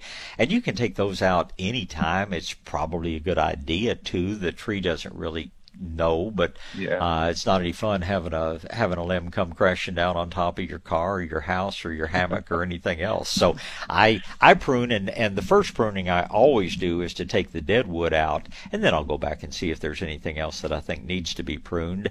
I tend to raise the canopy a little bit higher on some of my oaks because I'm not convinced that the wildlife and even my cows might not create some significant wounds, and they're not eating much oak foliage right now, but when the weather gets really dry, you'll see deer standing up on their hind limbs to browse things. And so I trim to raise the canopy a little bit on oaks all the time, but again, it's just you're doing it to please you, not necessarily to please the tree. Okay. No, well, thank you for that. I really appreciate it. If I can ask just one more question. Of course. I've heard you mention the formula or the recipe for your weed killer a few times today, and I've written it down now, so I appreciate that. Okay. Is that a weed killer that you could use in a like electric sprayer for spraying fence lines? Would it be okay in that application? Absolutely. In fact, that would be one of the best ways you could do it. You don't dilute it with water, so you don't use a hose-in sprayer, but a pump sprayer, an electric sprayer, whatever way you have of applying it, it's ideal. The one thing that I always recommend is rinse your sprayer thoroughly after you spray, because that acetic acid in the vinegar will get after the seals in a sprayer, and so just run a little clear water through it after you spray. But it works very, very well. And if you're spraying fence lines and things like that, I'm going to be real interested. You may have heard me mention earlier, a good friend was at a conference recently and learned about a company originally started in Australia, has come out with a product that they say makes the acetic acid weed killers much, much more effective. And so we're going to be trying that and doing some experiments with that. And by this time next year, maybe recommending one more thing to add to the mix. But right now, those four things, molasses, dish soap, and orange oil and vinegar, are all you need to make a round killer that's just as good as some of that dangerous stuff that the box stores push. Yeah, I'm really glad to hear that it can be used like that. I'd like to kind of get away from using the box store killers. So, and yeah, if really appreciate it. Well, it's my great pleasure. And some of the people that package the 20% vinegar, they're actually putting it in bigger sizes now. You can buy it in a 2.5-gallon container, or if you're talking really big uses, you can get it in a 55-gallon drum or even a 240-gallon carboy. So it is out there. If I were looking for big quantities, call Stuart Frankie over at Medina. He can probably put you in touch with places that you can get larger quantities. But even at your good nursery or garden center, you should be able to find it in 2.5-gallon containers now, which does decrease the price. Great. Well, thank you so much. I just really enjoy your show. I've been listening to you for years, and it's such a wonderful show. Really do appreciate it. Well, I really appreciate that. I just try to keep you from making all the mistakes that I've made since I started working in my grandfather's greenhouse when I was 5 years old, John. So it's always a pleasure to help, and keep up the good work with what you're doing, and call me anytime you have questions. Well, thank you so much. Have a great day. You do the same. Thank you. All right. Quick break here. I get to talk to you about the Tank Depot.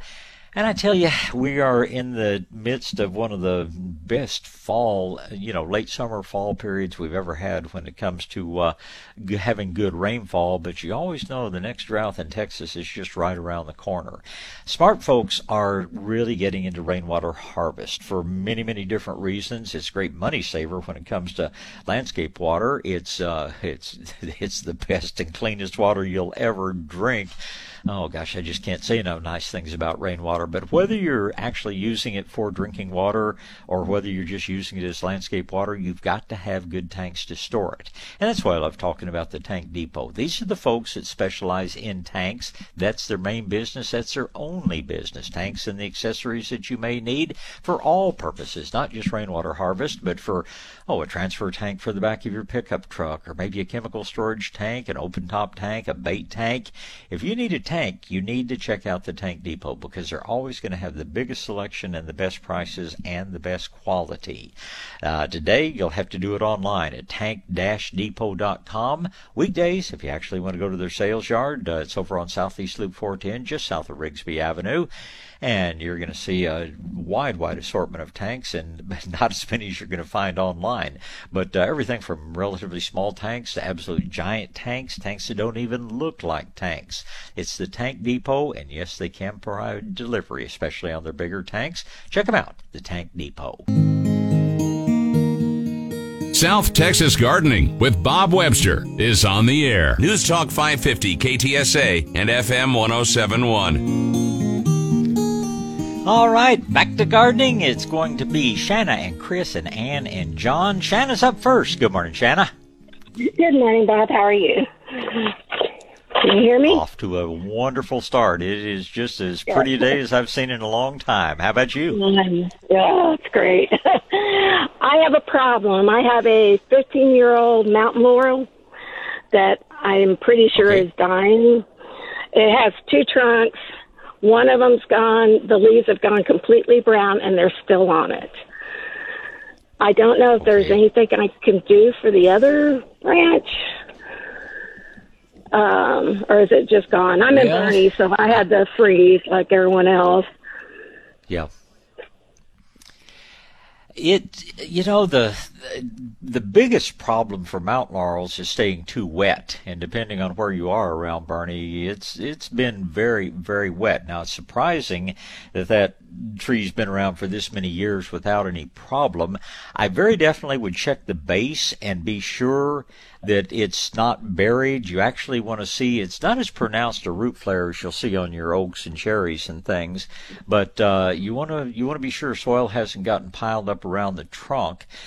It would be a good thing to, next time it needs water, maybe give it a little bit of Super Thrive, a little bit of Garrett juice.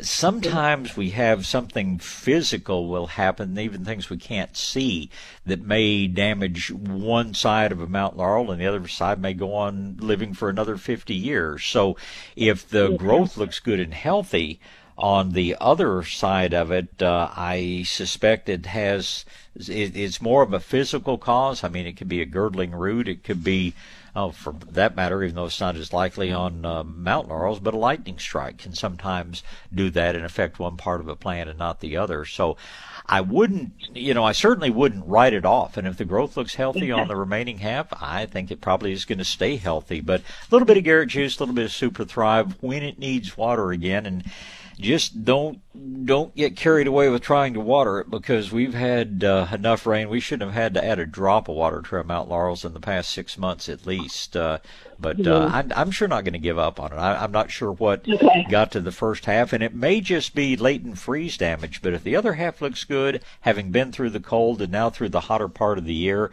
I think it's in good shape and probably going to fill out and do just fine for years to come.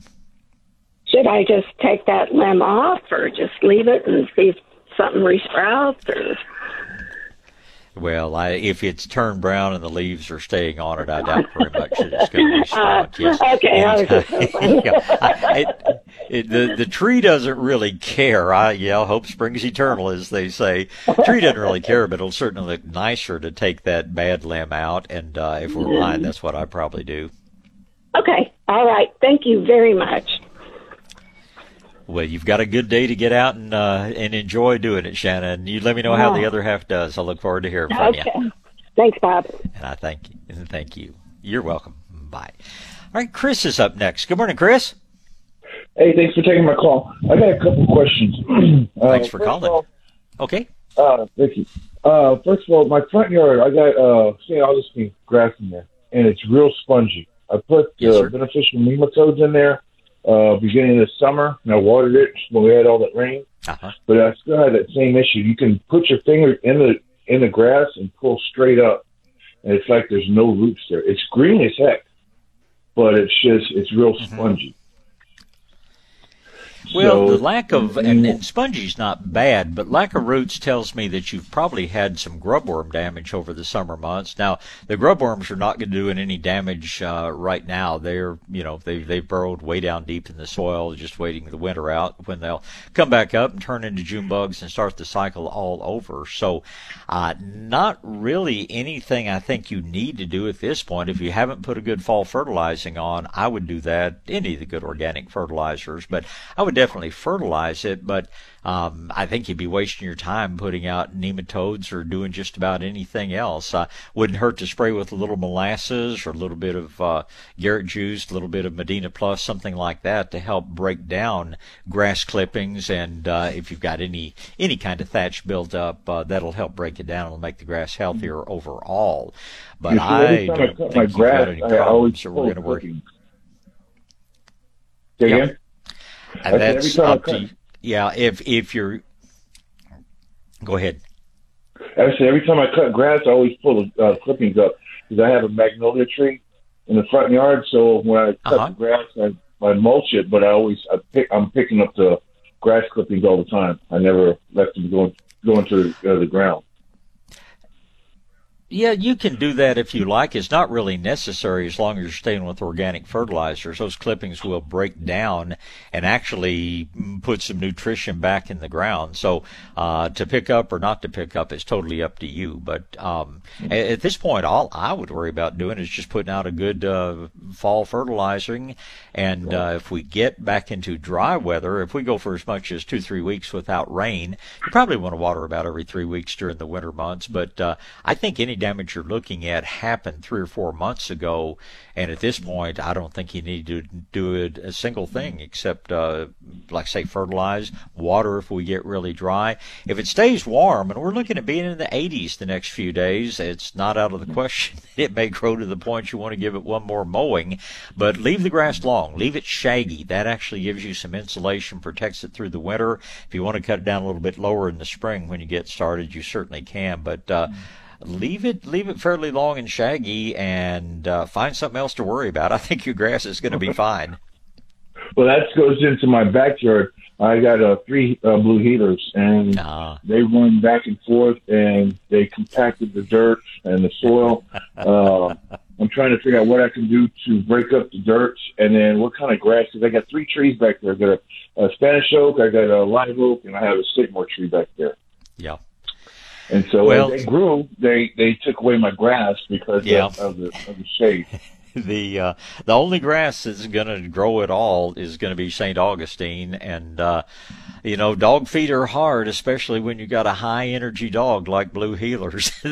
I wish we could bottle some of that energy for ourselves, but the way to keep your ground soft is periodically. There's a product out there called Medina Plus, which works to soften the soil.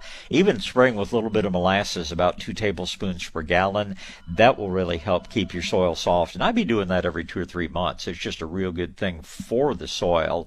But those little dog feet are going to keep the grass beaten down, and there's just they're worth the trouble they cause, but it's hard to keep a really full, thick yard when you've got. I have labs, you have blue healers. I know all about having paths worn in the grass, but if they have a specific area they run, like many times if you're on an alleyway or something, and they just love to run the back fence, sometimes I'll just put down some, make them a mulch running track, because I know I'm never going to be able to keep the grass growing. But you could use decayed granite, or you could use just good inexpensive mulch in the areas that they just run it so much that grass has no chance. Putting down a mulch or something like that will cut down on mud issues, but and when you got 3 high-energy dogs, you're just always going to have some issues trying to keep the grass looking good. Okay. And you said try to the soil to loosen up. It's 2 tablespoons per gallon of molasses? Yeah, and just get good agricultural molasses. You don't have to pay the higher price at the grocery store. Just any feed store, any nursery should have Medina. As a matter of fact, packages are real good molasses. Just get some of their molasses, about 2 tablespoons per gallon. It'll make all your plants healthier, and it'll soften the soil at the same time. Okay, you also carry that shelf place, correct? Oh, absolutely. Any good nursery does, yes, sir. All right, well, I'll be heading over there after I get off this phone. Well, wait till 10. We don't open till 10 on Sundays, and that's still just a little ways away, but, we'd probably let you in any time. But in the meantime, it's good to talk to you, Chris, and always look forward to helping when we can. Thank you, sir. Yes, sir. Thank you.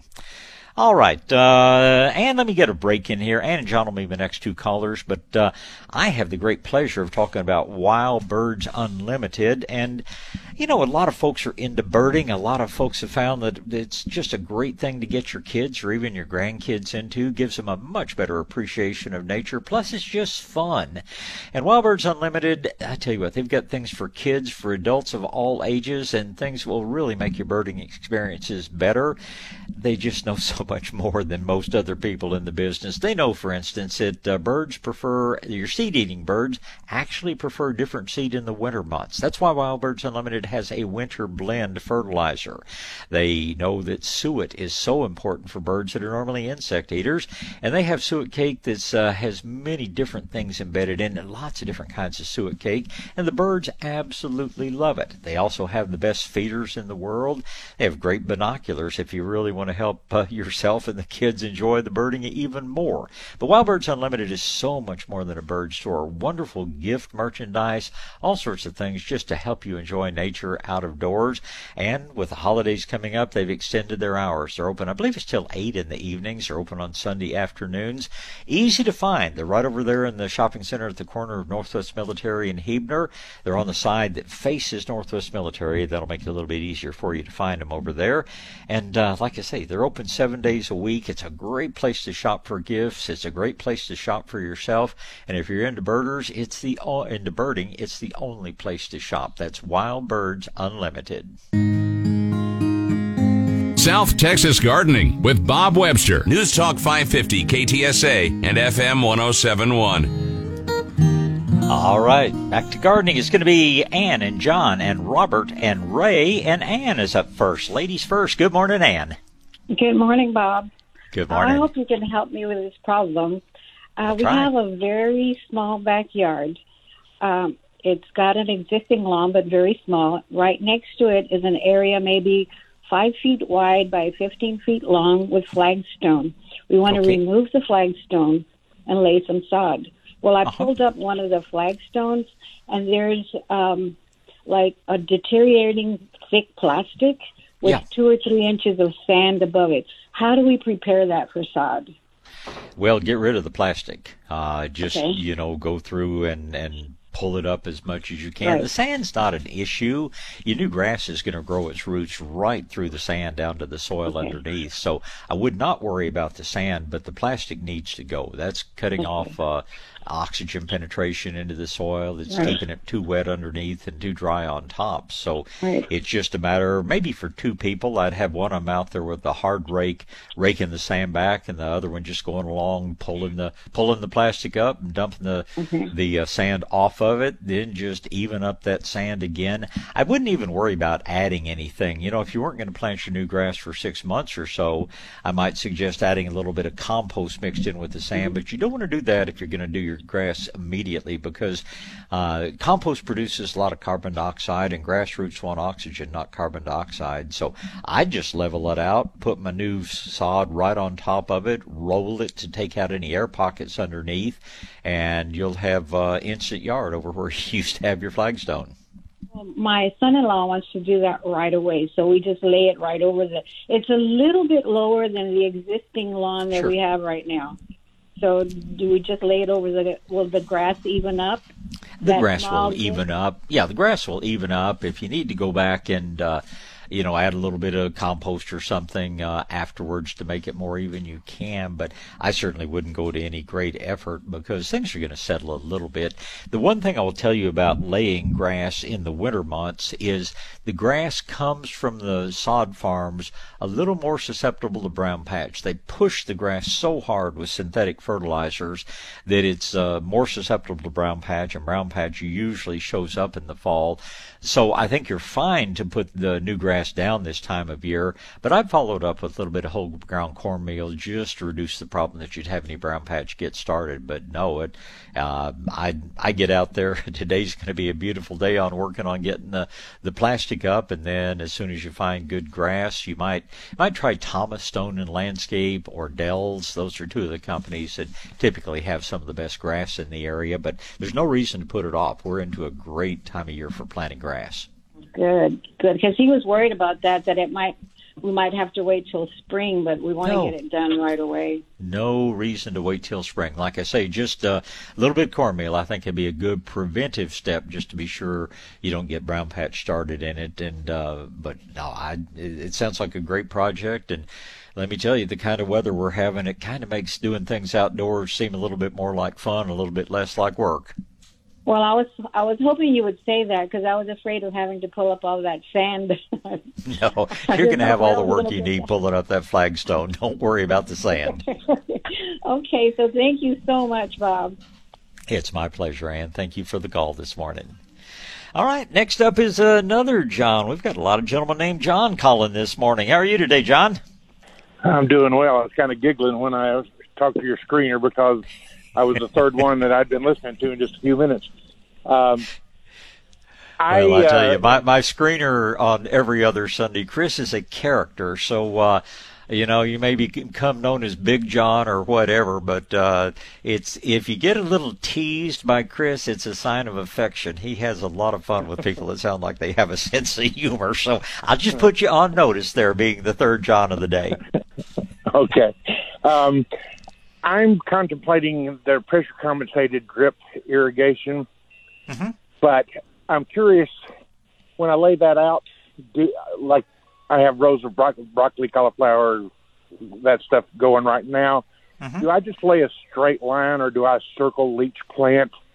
Oh, no, just a straight line on what we would call row crops, in an orchard, fruit trees, something like that, where you need to put down a more water in one area than another. We'll sometimes do just a series of concentric circles around it. But what I do in my own garden, I will usually, some things I'll put just one line of the drip tubing down, but what I really like to do is put two lines, one on either side of the area, probably about a foot apart where I'm putting it in, and periodically I'll just put a little cross piece because it just seems to the water flow is already even, but I sometimes like to be sure that water's flowing both directions in the tubing.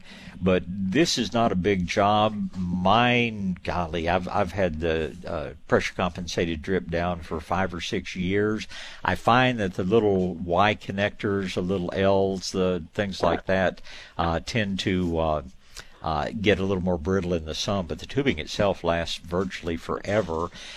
The other thing that's good to do somewhere along that system, you put a way to be able to clean it out, because whether it's well water or Saws water, there's a lot of crud that comes into our city water. You've seen that on the strainer on your sink, I'm sure. Sure. But what you do, you simply put a T in there, put a little, about an 8 or 10 inch pigtail off of that, and then you simply fold it back on top of itself. They make a little device, looks like a figure 8, that you slip on, bend it over, and then slip it in the other end, and that effectively keeps it from leaking any water out. And then every few weeks you just go slip it off, let that thing open up, turn on the water for a few minutes, and flush out any debris that's accumulated in the line. And I find that really helps keep from having anything build up in the lines. But it's really very simple. If you happen to be over our way, we actually did a little handout on exactly how to do it. Be happy to give you one of those. But it's not rocket science. You're not likely to make any real mistakes in doing it. And like I say, I like doing like 2 parallel lines wherever I can, just because I think it soaks ground more evenly. And don't worry about where you actually put your little broccoli or cauliflower or whatever kind of plants you're planting, because where the little individual emitters occur on the drip line, that's where you'll see the big wet spot on the soil underneath. But if you dig down, you'll find that water kind of flares out in a cone. Sure. Yeah. So even if your plants are 6 inches away from the nearest emitter, they're going to get plenty of water. Okay. By the cross piece, I assume that's just a little, you can put a T in there and the water's flowing through the cross piece as well. Exactly. Okay. Exactly. All right. Yeah. Now, one other thing I will tell you, I don't know how much you've looked at the lines yet, but if you have where you want to go from point A to point B, but you don't want water coming out there, they also make what they call blank tubing that looks exactly like the pressure compensated drip. But like if you were coming from a hydrant, but you didn't want to start watering for the first 10 feet, simply get 10 feet of blank tubing and then start with your little pressure compensated drip wherever you want the water to start flowing. Okay, well, I'm getting old and lazy, and here's what my goal is, or my plan, and you can tell me if this is crazy or not.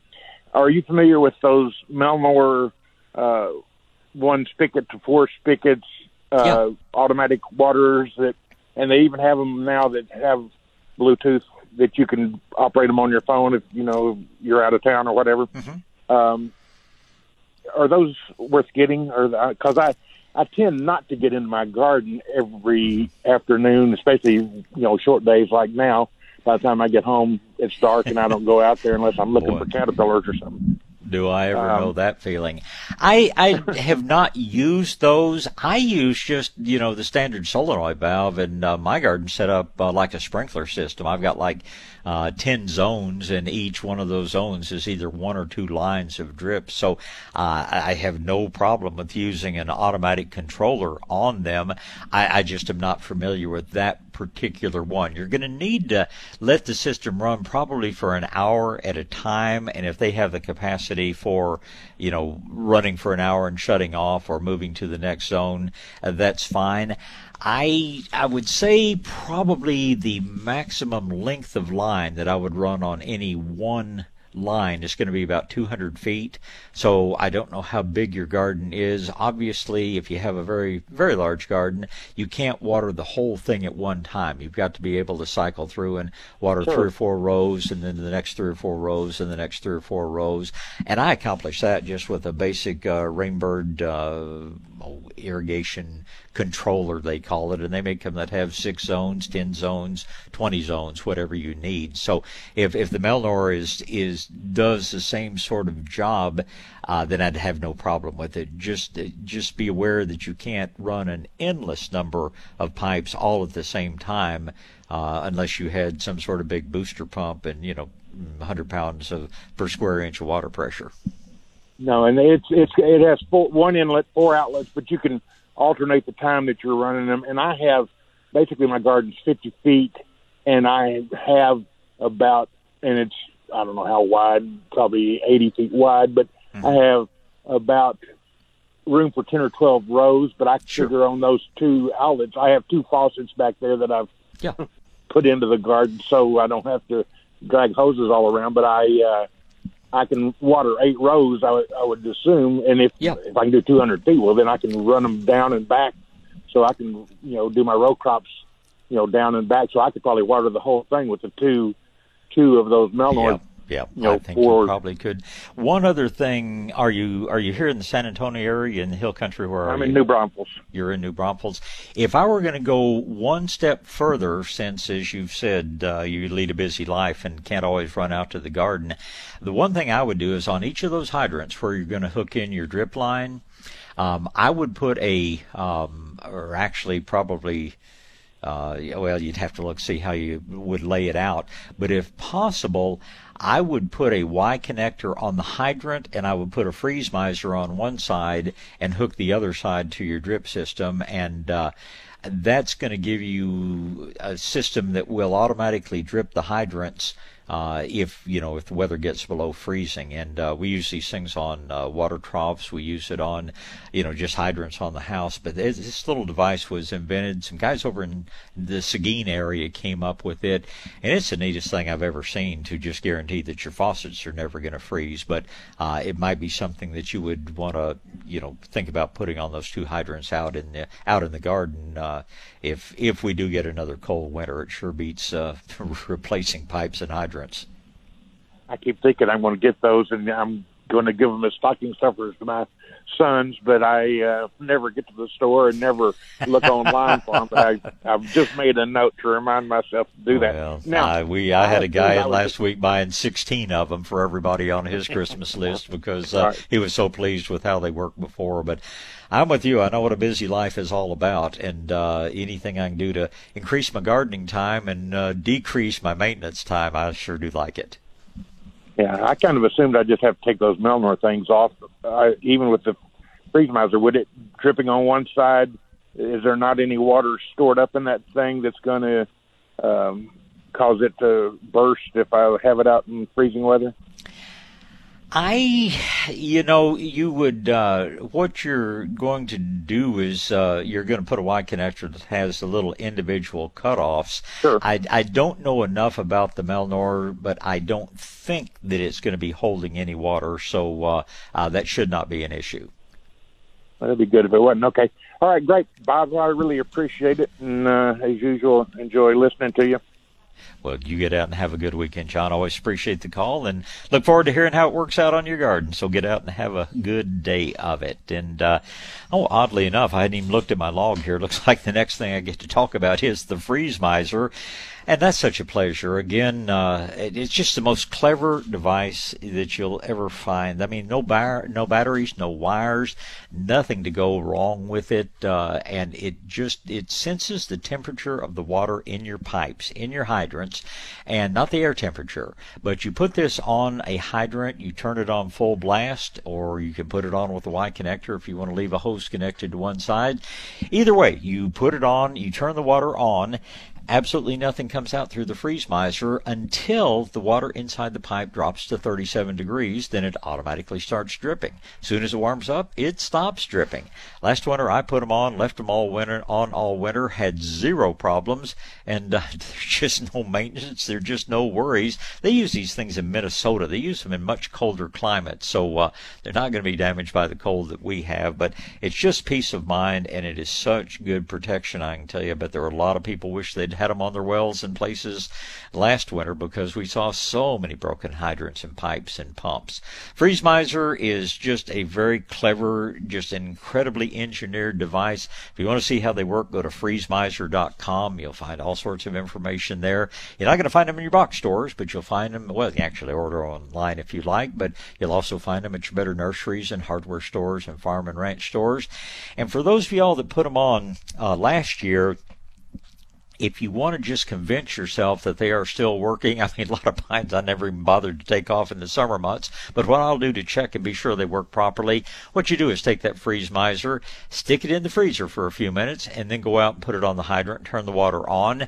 There'll be a little bit of water flow out because the freeze miser thinks, hey, this is really cold, but within a minute or two, it will totally shut off. And that's how you test it to be sure it's still working properly. Mine are, and I'm sure yours are too. It's just a neat device. It's the freeze miser.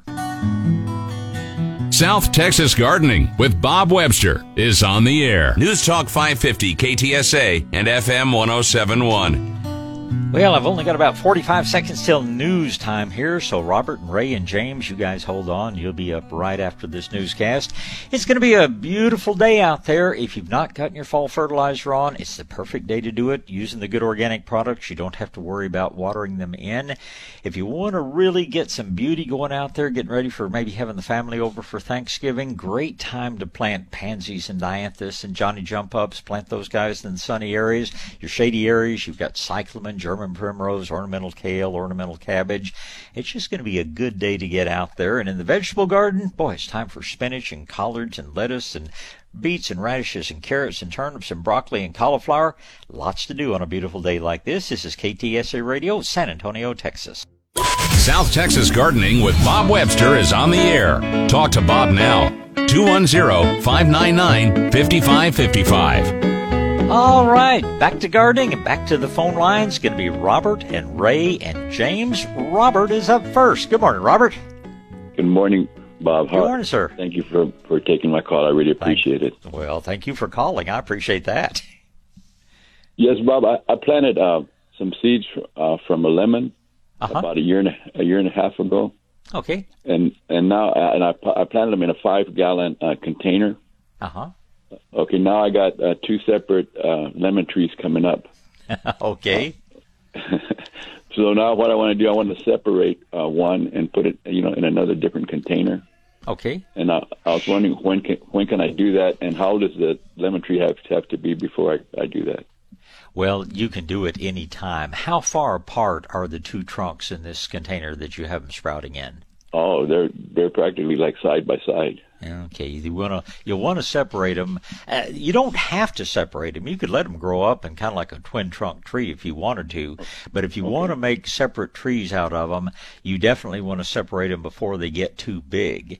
And if they're really close together, what you're going to have to do is kind of wash the soil away. The roots haven't spread too terribly far, so I would kind of tap them out of that container. I would take a hose and I would just wash away the soil so that you can untangle the roots and pull them apart. Don't let them stay dry, but it's not going to hurt them at all to do this. If you just, wash the soil away, separate them and repot them immediately in individual pots, they're going to hardly know they've been disturbed, and you can do that anytime. It's, how tall are they now, Robert? Oh, they're about, I'd say about 2.5 to 3 feet tall, Bob. Oh, it's time to do it. Yeah, this is going to be a good afternoon project for you. I wouldn't let them get much bigger because those roots will just get so tangled that you'll end up doing some damage trying to get them apart. But, man, this afternoon would be a perfect time to do that. Just don't let them get dry. Just, like you say, type them out of the pot, wash the soil away, separate them, and repot them into their own individual pots. And be sure you don't bury them too deeply. Water them in with a little Garrett juice or Super Thrive or something, and you're good to go. Now, the trees are probably going to take another 2 or 3 years before they're mature enough to start blooming and making fruit. But sounds like you're going to have a couple of great lemon trees. Okay. Now let me ask you. Now you did mention that they could be grown side by side. You said sure. Correct. They could. They could. Okay. And then because I want to trim them like a bush. You know what I mean? I don't want them to get too tall because I want to put them on my patio. Sure. Okay. Yeah, that's no problem at all. You just, at this point, I wouldn't give them a major haircut, but I go in and, if they have 2 or 3 tall limbs coming up, I just cut about an inch off the top of those, and that will make them branch at that point, and you'll have beautiful thick growth, and that's going to give you the maximum number of lemons. Still going to have to be patient because growing from seed, size doesn't have anything to do with when they can bloom and reproduce. They have to go through this physical maturing process, and that's going to take another couple of years. But you grow a nice big tree, and the first year they bloom, you might pick a bushel of fruit off of it. Okay, and you said that they both can exist then in that 5-gallon container? They can for a while. Ultimately, you're going to get them up into probably about a 15-gallon pot because they'd like a little bit more room, but they can grow for a long time in a 5-gallon pot. Okay, that's what I was thinking. That's the only thing I'm afraid of is if I pull them apart or if I separate them that. One may live and the other may not. That's all. They're both are beautiful right now, side by side. But they're both. Is with the old sign that old man Eddie Fanuc put up. It said, "Human life is not guaranteed, or plant life is not guaranteed. Neither is human life nor any other life on this planet."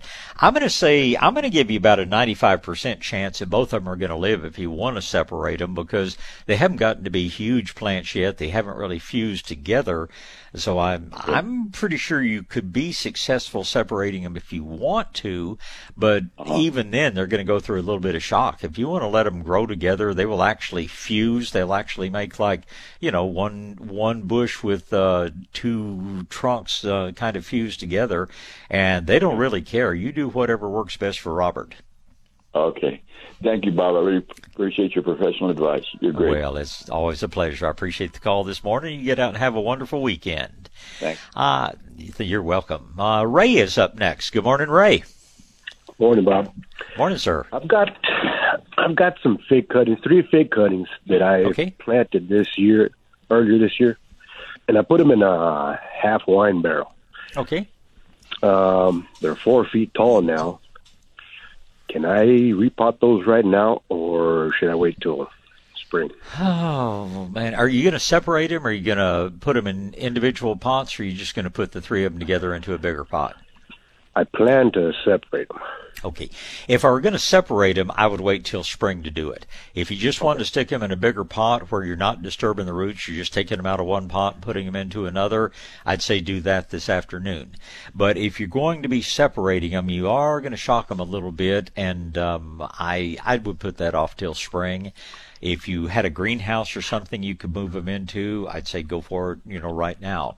But in general, I don't think you really have anything to lose by waiting 2-3 months before you do it, and that'd be my advice. Okay. As far as the pot, once I repot them, can I put them all in the same thing, another 24-inch container? Oh, do you mean putting them in 3 individual 24-inch containers, Correct. or keep Correct. putting all 3 Correct. of them in the same pot? 3 individual containers. I would probably it's actually, it's a half barrel, but it's one of those potting type plastic ones. Right. When I separate them, can I do that same size, or would I? Yes, sir. I'd do the same size. You never want to put a small plant in a giant pot. So I just get 3 pots. Doesn't have to be. It can be mix and match. Doesn't matter what they look like. But I would put the 3 individual plants back in about the same size pot if you do indeed want to keep them in a pot. Now, long term, unless there are a couple of dwarf figs out there. There's a cute little one called Little Miss Figgy that doesn't ever get real big. But now keep in mind, these things are going to want to be 12, 15 feet tall and 20 feet wide. So at some point, if you can, you're probably going to want to put them into the ground, and you can do that at any point. But for now, I would put them back in the same size pot they're in. If you end up wanting to keep them in pots for a longer period of time, a couple of years from now, you're going to move them up to the size of a whiskey barrel rather than a wine barrel. But keep in mind that one of these days you're going to want to get them in the ground because they're going to be just almost impossible to maintain in any pot. Okay. Well, I'm looking at 7.5 acres next to my house. This guy just has to come back to say, let's go. So they're going into the ground. It's just eventually. It's just a matter of when. You can put them right on the property line over there and open your own Fig Newton factory if you want to. 3 figs are going to give you lots and lots of figs. So I think you got something to look forward to there. Now, making tree boxes so I can grow them to a decent size out of pallets. These are heat-treated pallet wood. Do I need to line that pallet with a landscaping fabric, or can I just put them straight in to make a plant? If you're going to put the slats close enough that the water's not going to, the soil's not going to flow out, absolutely no reason to put landscaping fabric in there. I'd just plant them and go. Now realize that those pallets are going to rot away at some point, so this is not a permanent solution. If you wanted to create a box that you could leave them in for a longer period of time, you could get some Trex or something like that that'll last 50 years. Or it's hard to buy in small quantities, but this wood called Eco Vantage wood that I just built a big new greenhouse over here at Shades of Green out of, that's really good. But if I were going to wanted to build a longer lasting box, I'd probably go to one of the box stores and get some Trex or something like that.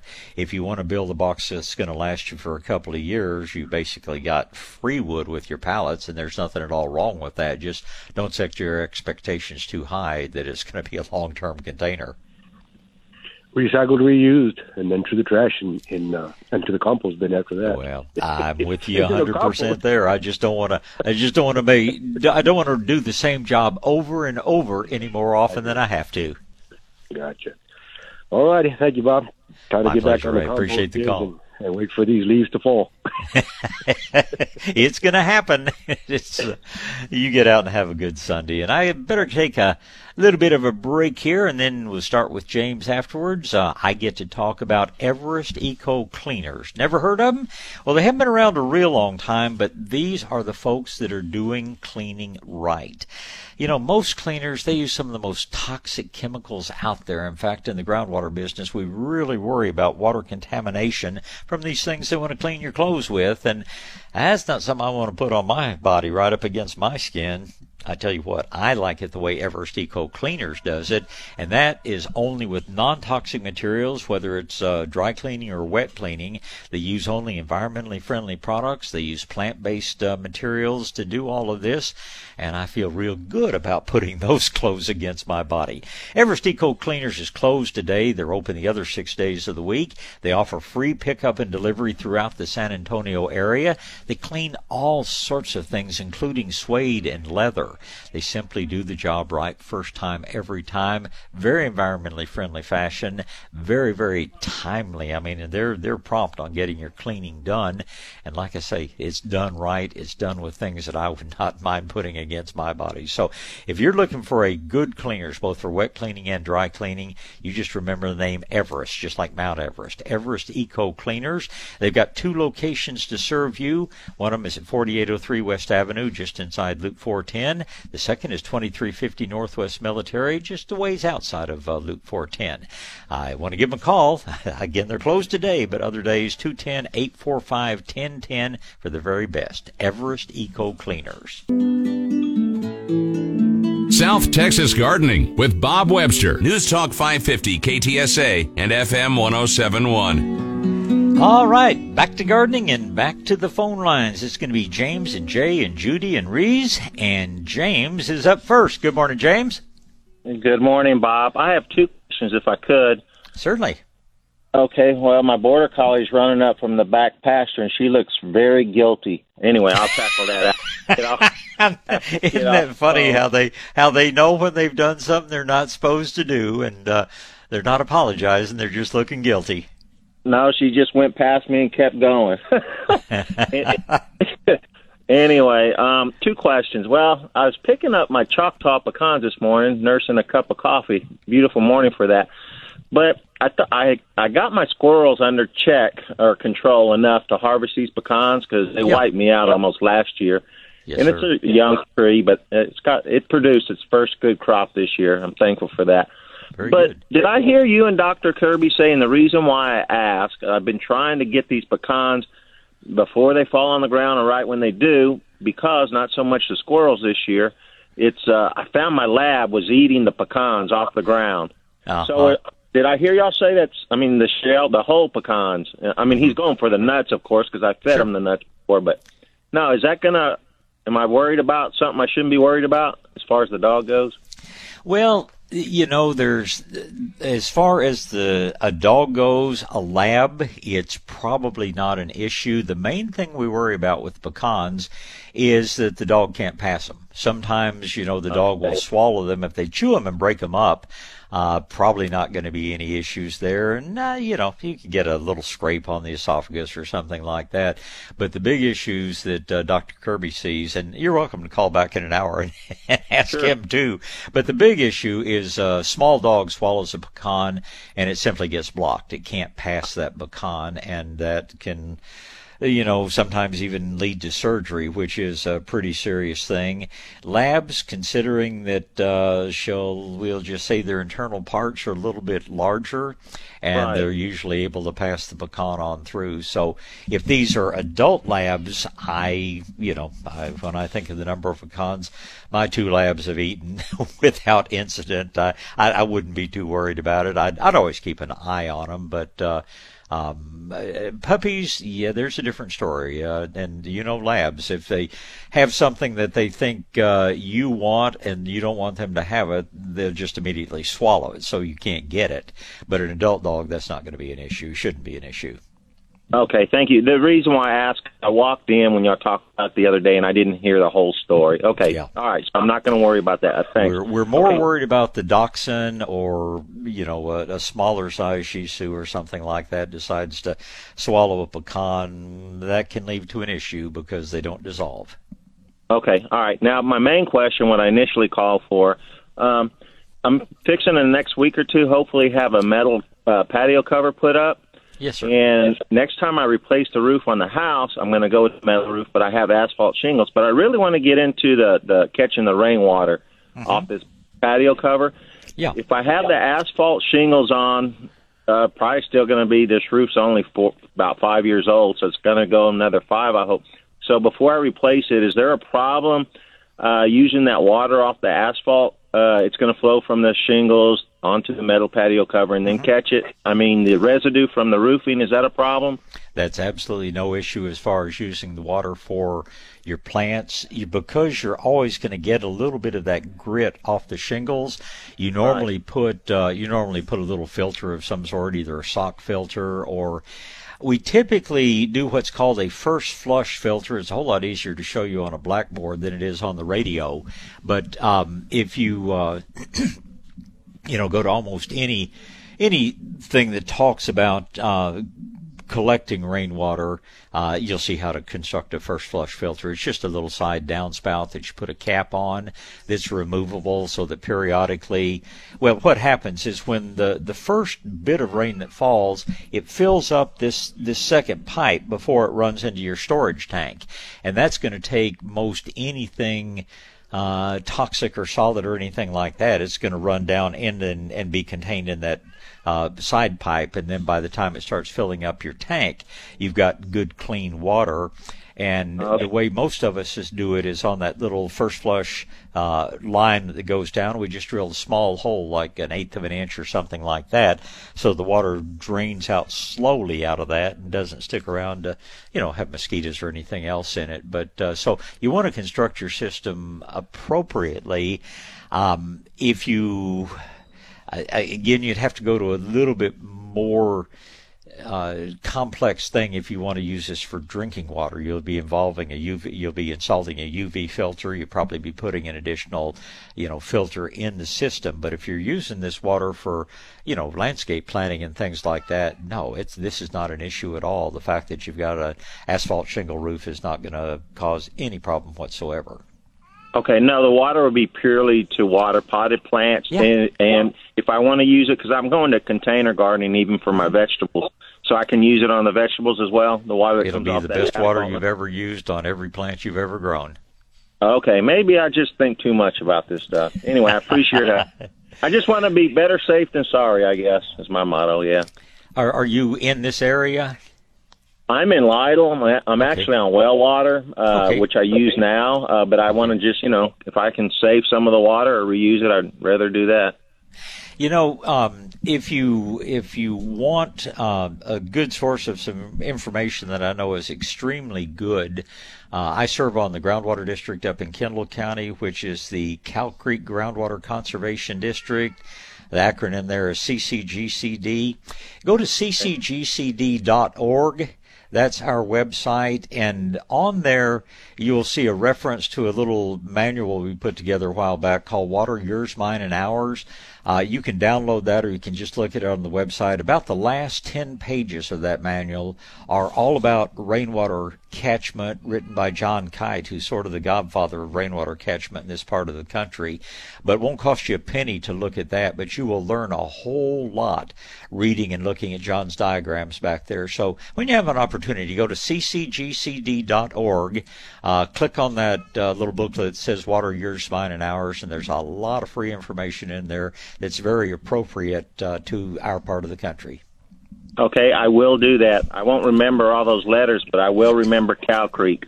So I'll find it. Cow Creek Groundwater. In fact, if you Google Cow Creek, I'm sure that Cow Creek Groundwater Conservation District will come up. And if you forget them, call me back and I'll repeat them for you. All right. Hey, I appreciate your help as always. Thank you. My pleasure, James. Thank you, sir. All right. Let's see. Next up is Jay. Good morning, Jay. Hello, Mr. Bob. How are you today? I'm doing fantastic for as old as I am. Got a couple of questions for you. Okay. I've got some several different kinds of peppers, and one of them that I was not concerned with, but wanted to get some knowledge on, and I've been trying to find this information for the last couple of years, is chiltepin and chilipitin. Uh-huh. If you look at all the experts on the web, you'll find that they crisscross each other. In other words, one of them will say, "This is it. This is chilipitin, and and the next guy will go the opposite way." It seems like nobody seems to know. Well, in my experience, the only difference at all is in the shape of the little pepper. One of them's a little bit more elongated, and the other one might be a little bit bigger. But the growth is the same, the use is the same, the heat is the same, the taste is the same. So I wouldn't worry too much about whether it's chilipitin or chilipiquin, because basically they're just the same pepper. Now, there are a lot of things you can do with them. My friend Cappy Lawton is one of the best chefs and restaurateurs that I've ever known. One thing he does with them is he smokes them on the grill and then uses them in a lot of his recipes and things like that. But other people use them for salsa. Other people, with a little bit stronger tongue than mine, they just eat them as they are. But they're wonderful, wonderful little peppers. Some people call them bird peppers because that's how they get spread around. Birds don't taste heat, so they can eat the hottest pepper in the world and not even know what they're eating. But they're great things, regardless of what you do with them. Great. Well, so it's basically the same one, just maybe a slightly. They're like cousins, is what you're saying. Oh, absolutely. Yeah. In fact, they might even be brother and sister. Who knows? They're pretty close. Yeah. Well, still pertaining to peppers, I got a hold of some seeds that came from San Luis Potosí, and I planted them, and they grew up. The plants grew up to be about God, over 5 foot tall. And when they started producing, they produced some beautiful peppers, about an inch, a little over an inch long, but a quarter to 3/8 wide, and delicious taste, kind of similar to the Pekins there. And but these were again a little bit larger, and they all froze. First of all, I've never seen a pepper plant. It grew straight up like a pine tree, and it was over 5 foot tall. And I've never seen a plant grow like that. 1, 2, they all froze back. In February, they all died. Yeah. The only thing I have left is a few seeds, and I'm trying to propagate these, and I'm a little concerned since I don't have very many of them. Sure. I think I heard you say one time to soak them in Garrett juice before you plant them. Actually, the commercial guys find that germinating pepper seeds, and pepper seed can be hard to germinate, and Garrett juice, you might try a couple of them in Garrett juice, but what the professionals do is they soak them in a dilute solution of potassium nitrate, saltpeter. And for whatever reason, that seems to get you almost 100% germination. I believe they put about a tablespoon of saltpeter in a quart of water, and the soak is pretty brief, like 10 or 15 minutes. But that has become the industry standard for germinating pepper seed. Now, the Chili Pekin, Chili Patin, those are unusual in that they are the only peppers that I have ever seen that freeze down and come back out. Virtually every other pepper that I know of freezes and dies in the winter months. And that's why, if you wanted to, if we had talked about this, last year, I would have told you could take some cuttings from them and grow more plants from cuttings, and that way you wouldn't have to go through the seed germinating process. I tried that. It didn't work for me. Okay. Well, in any event, it's not unusual that it froze and died. There are some upright, tall-growing peppers. Poblanos are the ones that I grow regularly in my garden, and they get 5-6 feet tall. But it's hard to say since this came from a seed. There's just no telling exactly what kind of pepper it is, but it sure sounds like it's worth growing. So I do your seed soak, and hopefully you get some plants. And when they were growing, because I don't know the name of them, I don't know what they are. I just know that I liked them, and a couple of times I thought about taking you one of the plants or taking you some peppers to see if you could identify them, or maybe you could grow them for yourself, But with all this, lockdowns and stuff like that, I never got out there. But I'm over that. I'm through with that. So that's a different story, though. Well, if this turns out to be a really good pepper, I might even put you in touch with a friend that has a seed company called David's Garden Seed. He's an ex-Marine. We always think positively about all our military friends here around Veterans Day, but he packages all sorts of seed in small containers. You might share some with him, and he'll get it out to a wider audience. And he's the guy that might be a good source to try to figure out what it is. Now, if it's what we call an open pollinated pepper, the seed will probably come back pretty close to what the parent was. If this plant was with a bunch of different kinds of peppers, you may get some variation, and let's say you've got 20 seeds and all of them germinate and grow for you. I go ahead and grow out all 20 plants and then choose the one that is best to your liking, save seed from that. It's what Malcolm Beck used to talk to us about, which is just every year saving the best of the best. Selective breeding, sort of. Yeah. What was this guy's name, David? Yeah, well, Google David's Garden Seed sometime. He's a great guy, and he's got about 1,000 different kinds of seed, but he's here in San Antonio, and he might very well be able to give you a better idea of what kind of pepper it is, because that may be a little difficult to determine, and he might be interested in getting a few of your seeds sometime to share with a bigger audience.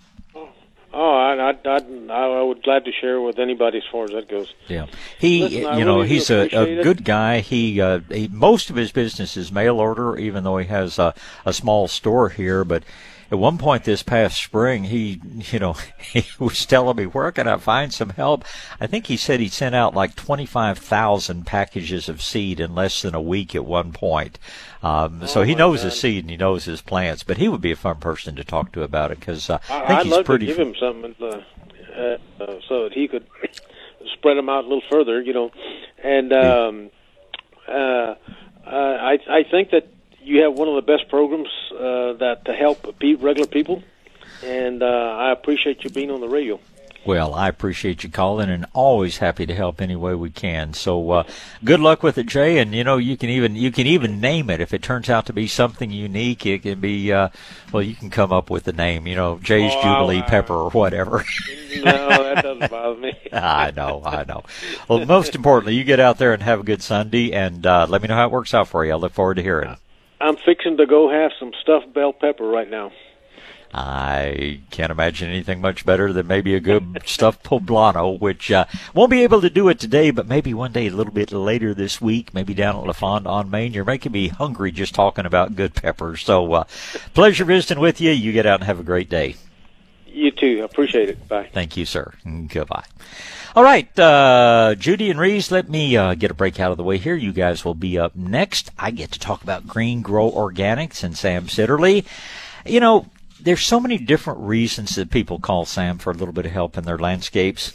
A lot of folks just want to be sure that their landscape is totally safe for their kids, their grandkids, their pets.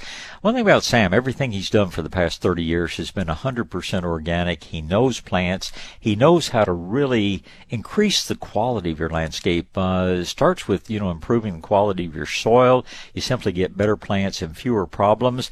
And Sam will help you with some of the things. He is probably the biggest expert in the area on compost tea, and compost tea can be used to really enhance your soil and to correct a number of different problems. But Sam does this.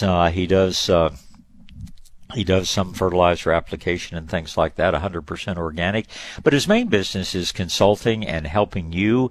And I tell you what, once you get your landscape in good shape, it's a whole lot easier to maintain that way. Go to his website, which is Green Grow, spelled out G-R-O-W, Green Grow Organics, and take a look at the services he provides. Take a look at the beautiful lawns. If you think it's for you, a lot of folks, set them up to come out on a regular basis to consult with them. Some people want to do just a one-time consultation and take it from there. Sometimes there are things that Sam will actually be happy, he and his crew will be happy to help you with. Be sure you understand all charges and everything up front, but it's just rare does a day go by that somebody in the nursery is not bragging about how beautiful their yard is since they've started working with Sam Sitterly and Green Grow Organics. South Texas Gardening with Bob Webster is on the air. News Talk 550 KTSA and FM 107.1. All right, back to gardening. It's going to be Judy and Reese and Robert. Good morning, Judy. Hi, Bob. How are you? Off to a good start. How about you? Yeah. I think I've got a lot of hard work ahead of me. I want to make 2 new flower beds. Well, 1 flower bed, 1 for spring vegetables, but it's Bermuda grass. Oh, boy. I know. I hate it. So what do I do?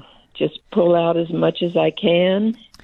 At this time of year, at this time of year, that's about all you can do. I wish we'd talked back in July or August, because you would have been able at that time of year to solarize it, put the plastic over the top and, wet it down, put the plastic down, and let it heat up in the sun. It would kill out all the Bermuda grass, but sun's not hot enough to do that now, so that's about your only option unless you were going to create a big raised bed, in which case you could put down some plastic or something or other to smother the Bermuda grass, but then you'd have to put at least 2 feet of soil on top of it to really have enough soil to grow a good garden. So this time of year, just digging everything you can and being prepared to follow up when some of it sprouts back is about the only option we have.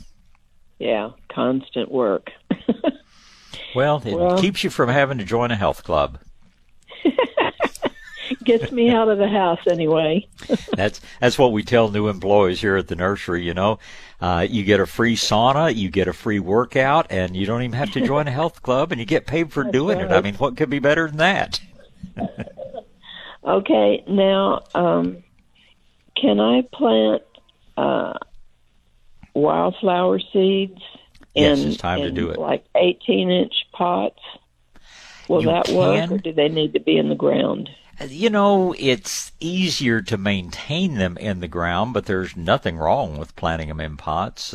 This is certainly the time of year to get it done, you know, too. I think many people, because you get so much variation in growth habit and things like that. I think many people, if they were going to grow them in pots, they wouldn't do a mix in a pot. They'd maybe do one pot of California poppies, one pot of bluebonnets, one pot of larkspur. That might look a little bit better than just having a hodgepodge in each pot, but nothing at all wrong with a big pot like an 18-inch pot. You can certainly grow wildflowers in a pot like that. Okay, and the last thing is, where can I put hydrangeas that will make it? My backyard. Hydrangeas want to grow in a shady area. They want to grow in fairly rich soil where you've worked a lot of compost into it, and they want to be where they can get copious water. You're going to have to water your hydrangeas more than anything else in the landscape, but shade, good soil, and plenty of water. You can grow just about any kind of hydrangea. Now, if you want the hardiest one, even though they aren't quite as showy in the flowers, there's a group of hydrangeas we call the oak leaf hydrangeas. They're not quite as picky about soil, but same rules apply, but the oak leaf hydrangea is not quite such a water hog. So you might want to take a look at oak leaf hydrangeas if you want some a little easier to maintain. If you want to grow the big, beautiful pink ones and white ones, blues don't do very well here, but pinks and whites do, then it's just good shade, good soil, and copious moisture. Okay, so it would get some afternoon sun filtered through a big tree. That would fine. Be okay? That would be just fine. Thank you so much. And if you need some work, come on up here and dig some Bermuda with me. As soon as I get caught up on everything I'm going to be doing, I'll be there, Judy. But you have a good day. I'm not going to hold my breath. No, it'll be a while. Well, very good. I tell you what, I'm going to do my last break of the show, so I know exactly how much time we have for Rees and Roberts.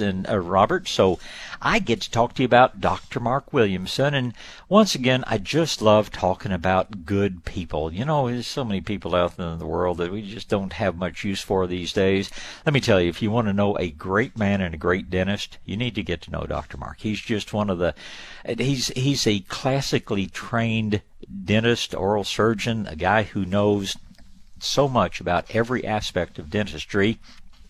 So many dentists these days, they just want to send you out to a specialist when you need anything beyond just a cleaning or a filling. Now, Dr. Williamson, he can take care of just about any oral health issue you have right there in his offices, and that's going to save you time, save you money, and he's a guy you can have complete confidence in. He's probably one of the best trained dentists I have ever known, and the staff is wonderful. The setting is wonderful. It's a very, very friendly place, and you're not going to get rushed through. He's a very patient man. He wants to get to know you and your family. He wants to be sure that you have absolutely the best in oral health. It's just a totally different dental experience than you'll find at just about anywhere else. Dr. Williamson is just, he's just the most competent dentist out there and one of the nicest people you will ever meet. And I'm not sure what more you're looking for in a dentist, a guy that can solve all your problems in a very non-judgmental atmosphere, because let's face it, lots of folks have neglected their oral health, and the only important thing is just getting you back in good oral health, because that'll add years to your life. If you'd like to learn more, just give his office a call, 341-2569, area code 210, of course. Office is out there it's kind of on Cherry Ridge, just northwest part of San Antonio, just a few blocks off Loop 410, so it's easy to find, and I can pretty much guarantee it'll be the most pleasant dental experience you've ever had with Dr. Mark Williamson and Associates. South Texas Gardening with Bob Webster. News Talk 550 KTSA and FM 1071. All right, we'll finish the show up with Rees and Robert. And Rees, you're up first. Good morning. Good morning, Bob. Do you know that you have your own fan club? You have such a beautiful, recognizable voice. And I've had 3 or 4 people ask me in the past 2 or 3 weeks, said, we haven't heard Reese in a while. I hope she's doing well. So it was a real pleasure to see your name come up this morning. Well, thank you again, Bob. I'm really flattered. Okay, my first question is, I was browsing through your newsletter, and I came across the Freeze Miser. Yes. No, you have highly recommended it. I have 3 faucets outdoors. Do I need a Freeze Miser for each faucet? Yes, you do. Yes, you do. You put the Freeze Miser on the faucet and turn the water on, and then just walk away from it. And it just sits there. No water comes out unless the temperature inside the hydrant doesn't have anything to do with air temperature. But if the actual water temperature inside the hydrant gets to 37 degrees, there is a change takes place inside of the Freeze Miser, and it starts dripping some water through. And then as soon as the water warms up, as soon as the weather warms up, it stops dripping. So it doesn't waste any inordinate amount of water. You can put them on once in the fall, and they'll take care of you throughout the winter months. What an excellent technology. It's just amazing. I've met the 2 gentlemen who invented it. They live over just south of Seguin, and it's just one of the most clever things I've ever seen. It's no wires, no batteries. It involves some just a little bit of engineering and a material inside that changes its consistency when according to the temperature, and it's just clever as can be. And people who used them last year, we've had people buy, a dozen or 15, or a guy earlier this week, I think, took 18 of them because he said, I've got a hunting cabin and I've got a lot of friends I'm going to give these things to for Christmas presents. So I think you'll be very pleased with the technology. Oh, that will be an excellent idea to give as a Christmas present. Yes, ma'am. Okay, my other question is, I like to conserve water. So we are trying to we took off a lot of grass, and we had somebody come and make an edging around the shade trees. It looks beautiful, and I'm using that as a flower bed. Okay. A larger area, I had planted some variegated ginger. Okay. But then we had the live oaks trimmed, and now this variegated ginger, it gets a lot of sunlight, and it's not doing well. So I was wondering if there is any tool available on the market that will help me dig around the variegated ginger so I can pull it up easily without damaging the roots. Oh, the ginger will actually take a fair amount of sun, so if you like it where it is, it's probably okay. If I were going to try to dig it up, the only tool that I would really recommend would be a garden hose. And I would just wash as much of the soil away as I could so that I could get my fingers down around those little underground rhizomes and just kind of pull it up, because you're going to encounter a lot of roots, around that tree, and there's not much of anything that you could dig with without cutting the roots, and some of those roots are going to be very major and would be very hard and not a good idea to cut through. So I would just put, kind of a pressure nozzle on the end of the hose, and I would just wash away as much soil as I could, and then I think you'll be able to grasp the lower part of the plant and just kind of separate it out. You wind up cutting some roots, but that's not going to hurt it at all. But that in lieu of any special kind of shovel or anything, is, I'm afraid, that's how I would go about doing it. Okay, and I would like to fill up this area with a lot of green shrubs, I have some dwarf Yupon hollies and Japanese boxwood, and I saw one of my neighbors. They have Cordyline glauco. Mm-hmm. Shall I spell the name for you, Bob? It's Cordyline. Correct. Yep. Does this plant take any sun? It would like morning sun and afternoon shade, but it's not very cold hardy. So I'm not sure that I would choose that. I would look, Reese, there's some beautiful, there's a variegated flax lily that looks something like your variegated ginger and is very pretty. There is holly fern, which is totally cold hardy and evergreen. Aspidistra or cast iron plant is very happy in the shade. There are, several different actual perennials that will grow there, 2 or 3 different salvias that do well in the shade. Columbine. There are a world of plants. When you're by the nursery sometime, we actually have a whole list of plants that will grow in an area like that, and be happy to give you a copy. I should make a trip there because I need to pick up some of those Freeze Miser, Yeah. Well, be sure and ask for a free copy of our plant for the shade garden, and we'll look forward to helping you. Exactly. That's what I'll do. Thank you so much. So nice talking to you. It is my pleasure. It's good to talk to you, Lise. Thank you. And we'll finish up the show with Robert. About 3 minutes. Robert, how can I help you today? Well, my neighbor is going to be putting in the Raleigh grass. I wouldn't suggest it, but okay. I know. And we've gone over this before, and our front yards, they join. And so the guys came in yesterday, and they used their weed whackers to get rid of the grass down to about the dirt. So in other words, I was planning on in the spring to put in either the Del Mar or Palmetto. Yes, sir. Now, where they come together, what's going to happen in that intersection there? Well, there's going to be a very slight difference in appearance. It won't be, it won't be any noticeable or objectionable thing. My objection to Raleigh is that it's just much more susceptible to brown patch. It's a slightly taller growing grass. Palmetto and Del Mar are both a little bit more compact growers, but they're going to kind of blend together, and they are more resistant to brown patch. So even if his Raleigh gets brown patch, it's not likely to spread to your grass. So I just think it shows that that you're a little smarter than he is, because you're choosing a better variety of grass. But the difference is going to be negligible in appearance. But like I say, Raleigh's just so much more susceptible to brown patch. And there may come a year when he's got big brown blotches in his part of the St. Augustine, and yours is green and beautiful. But maybe that will be an instructive thing for him. But I really don't see any long-term problems with this. Okay.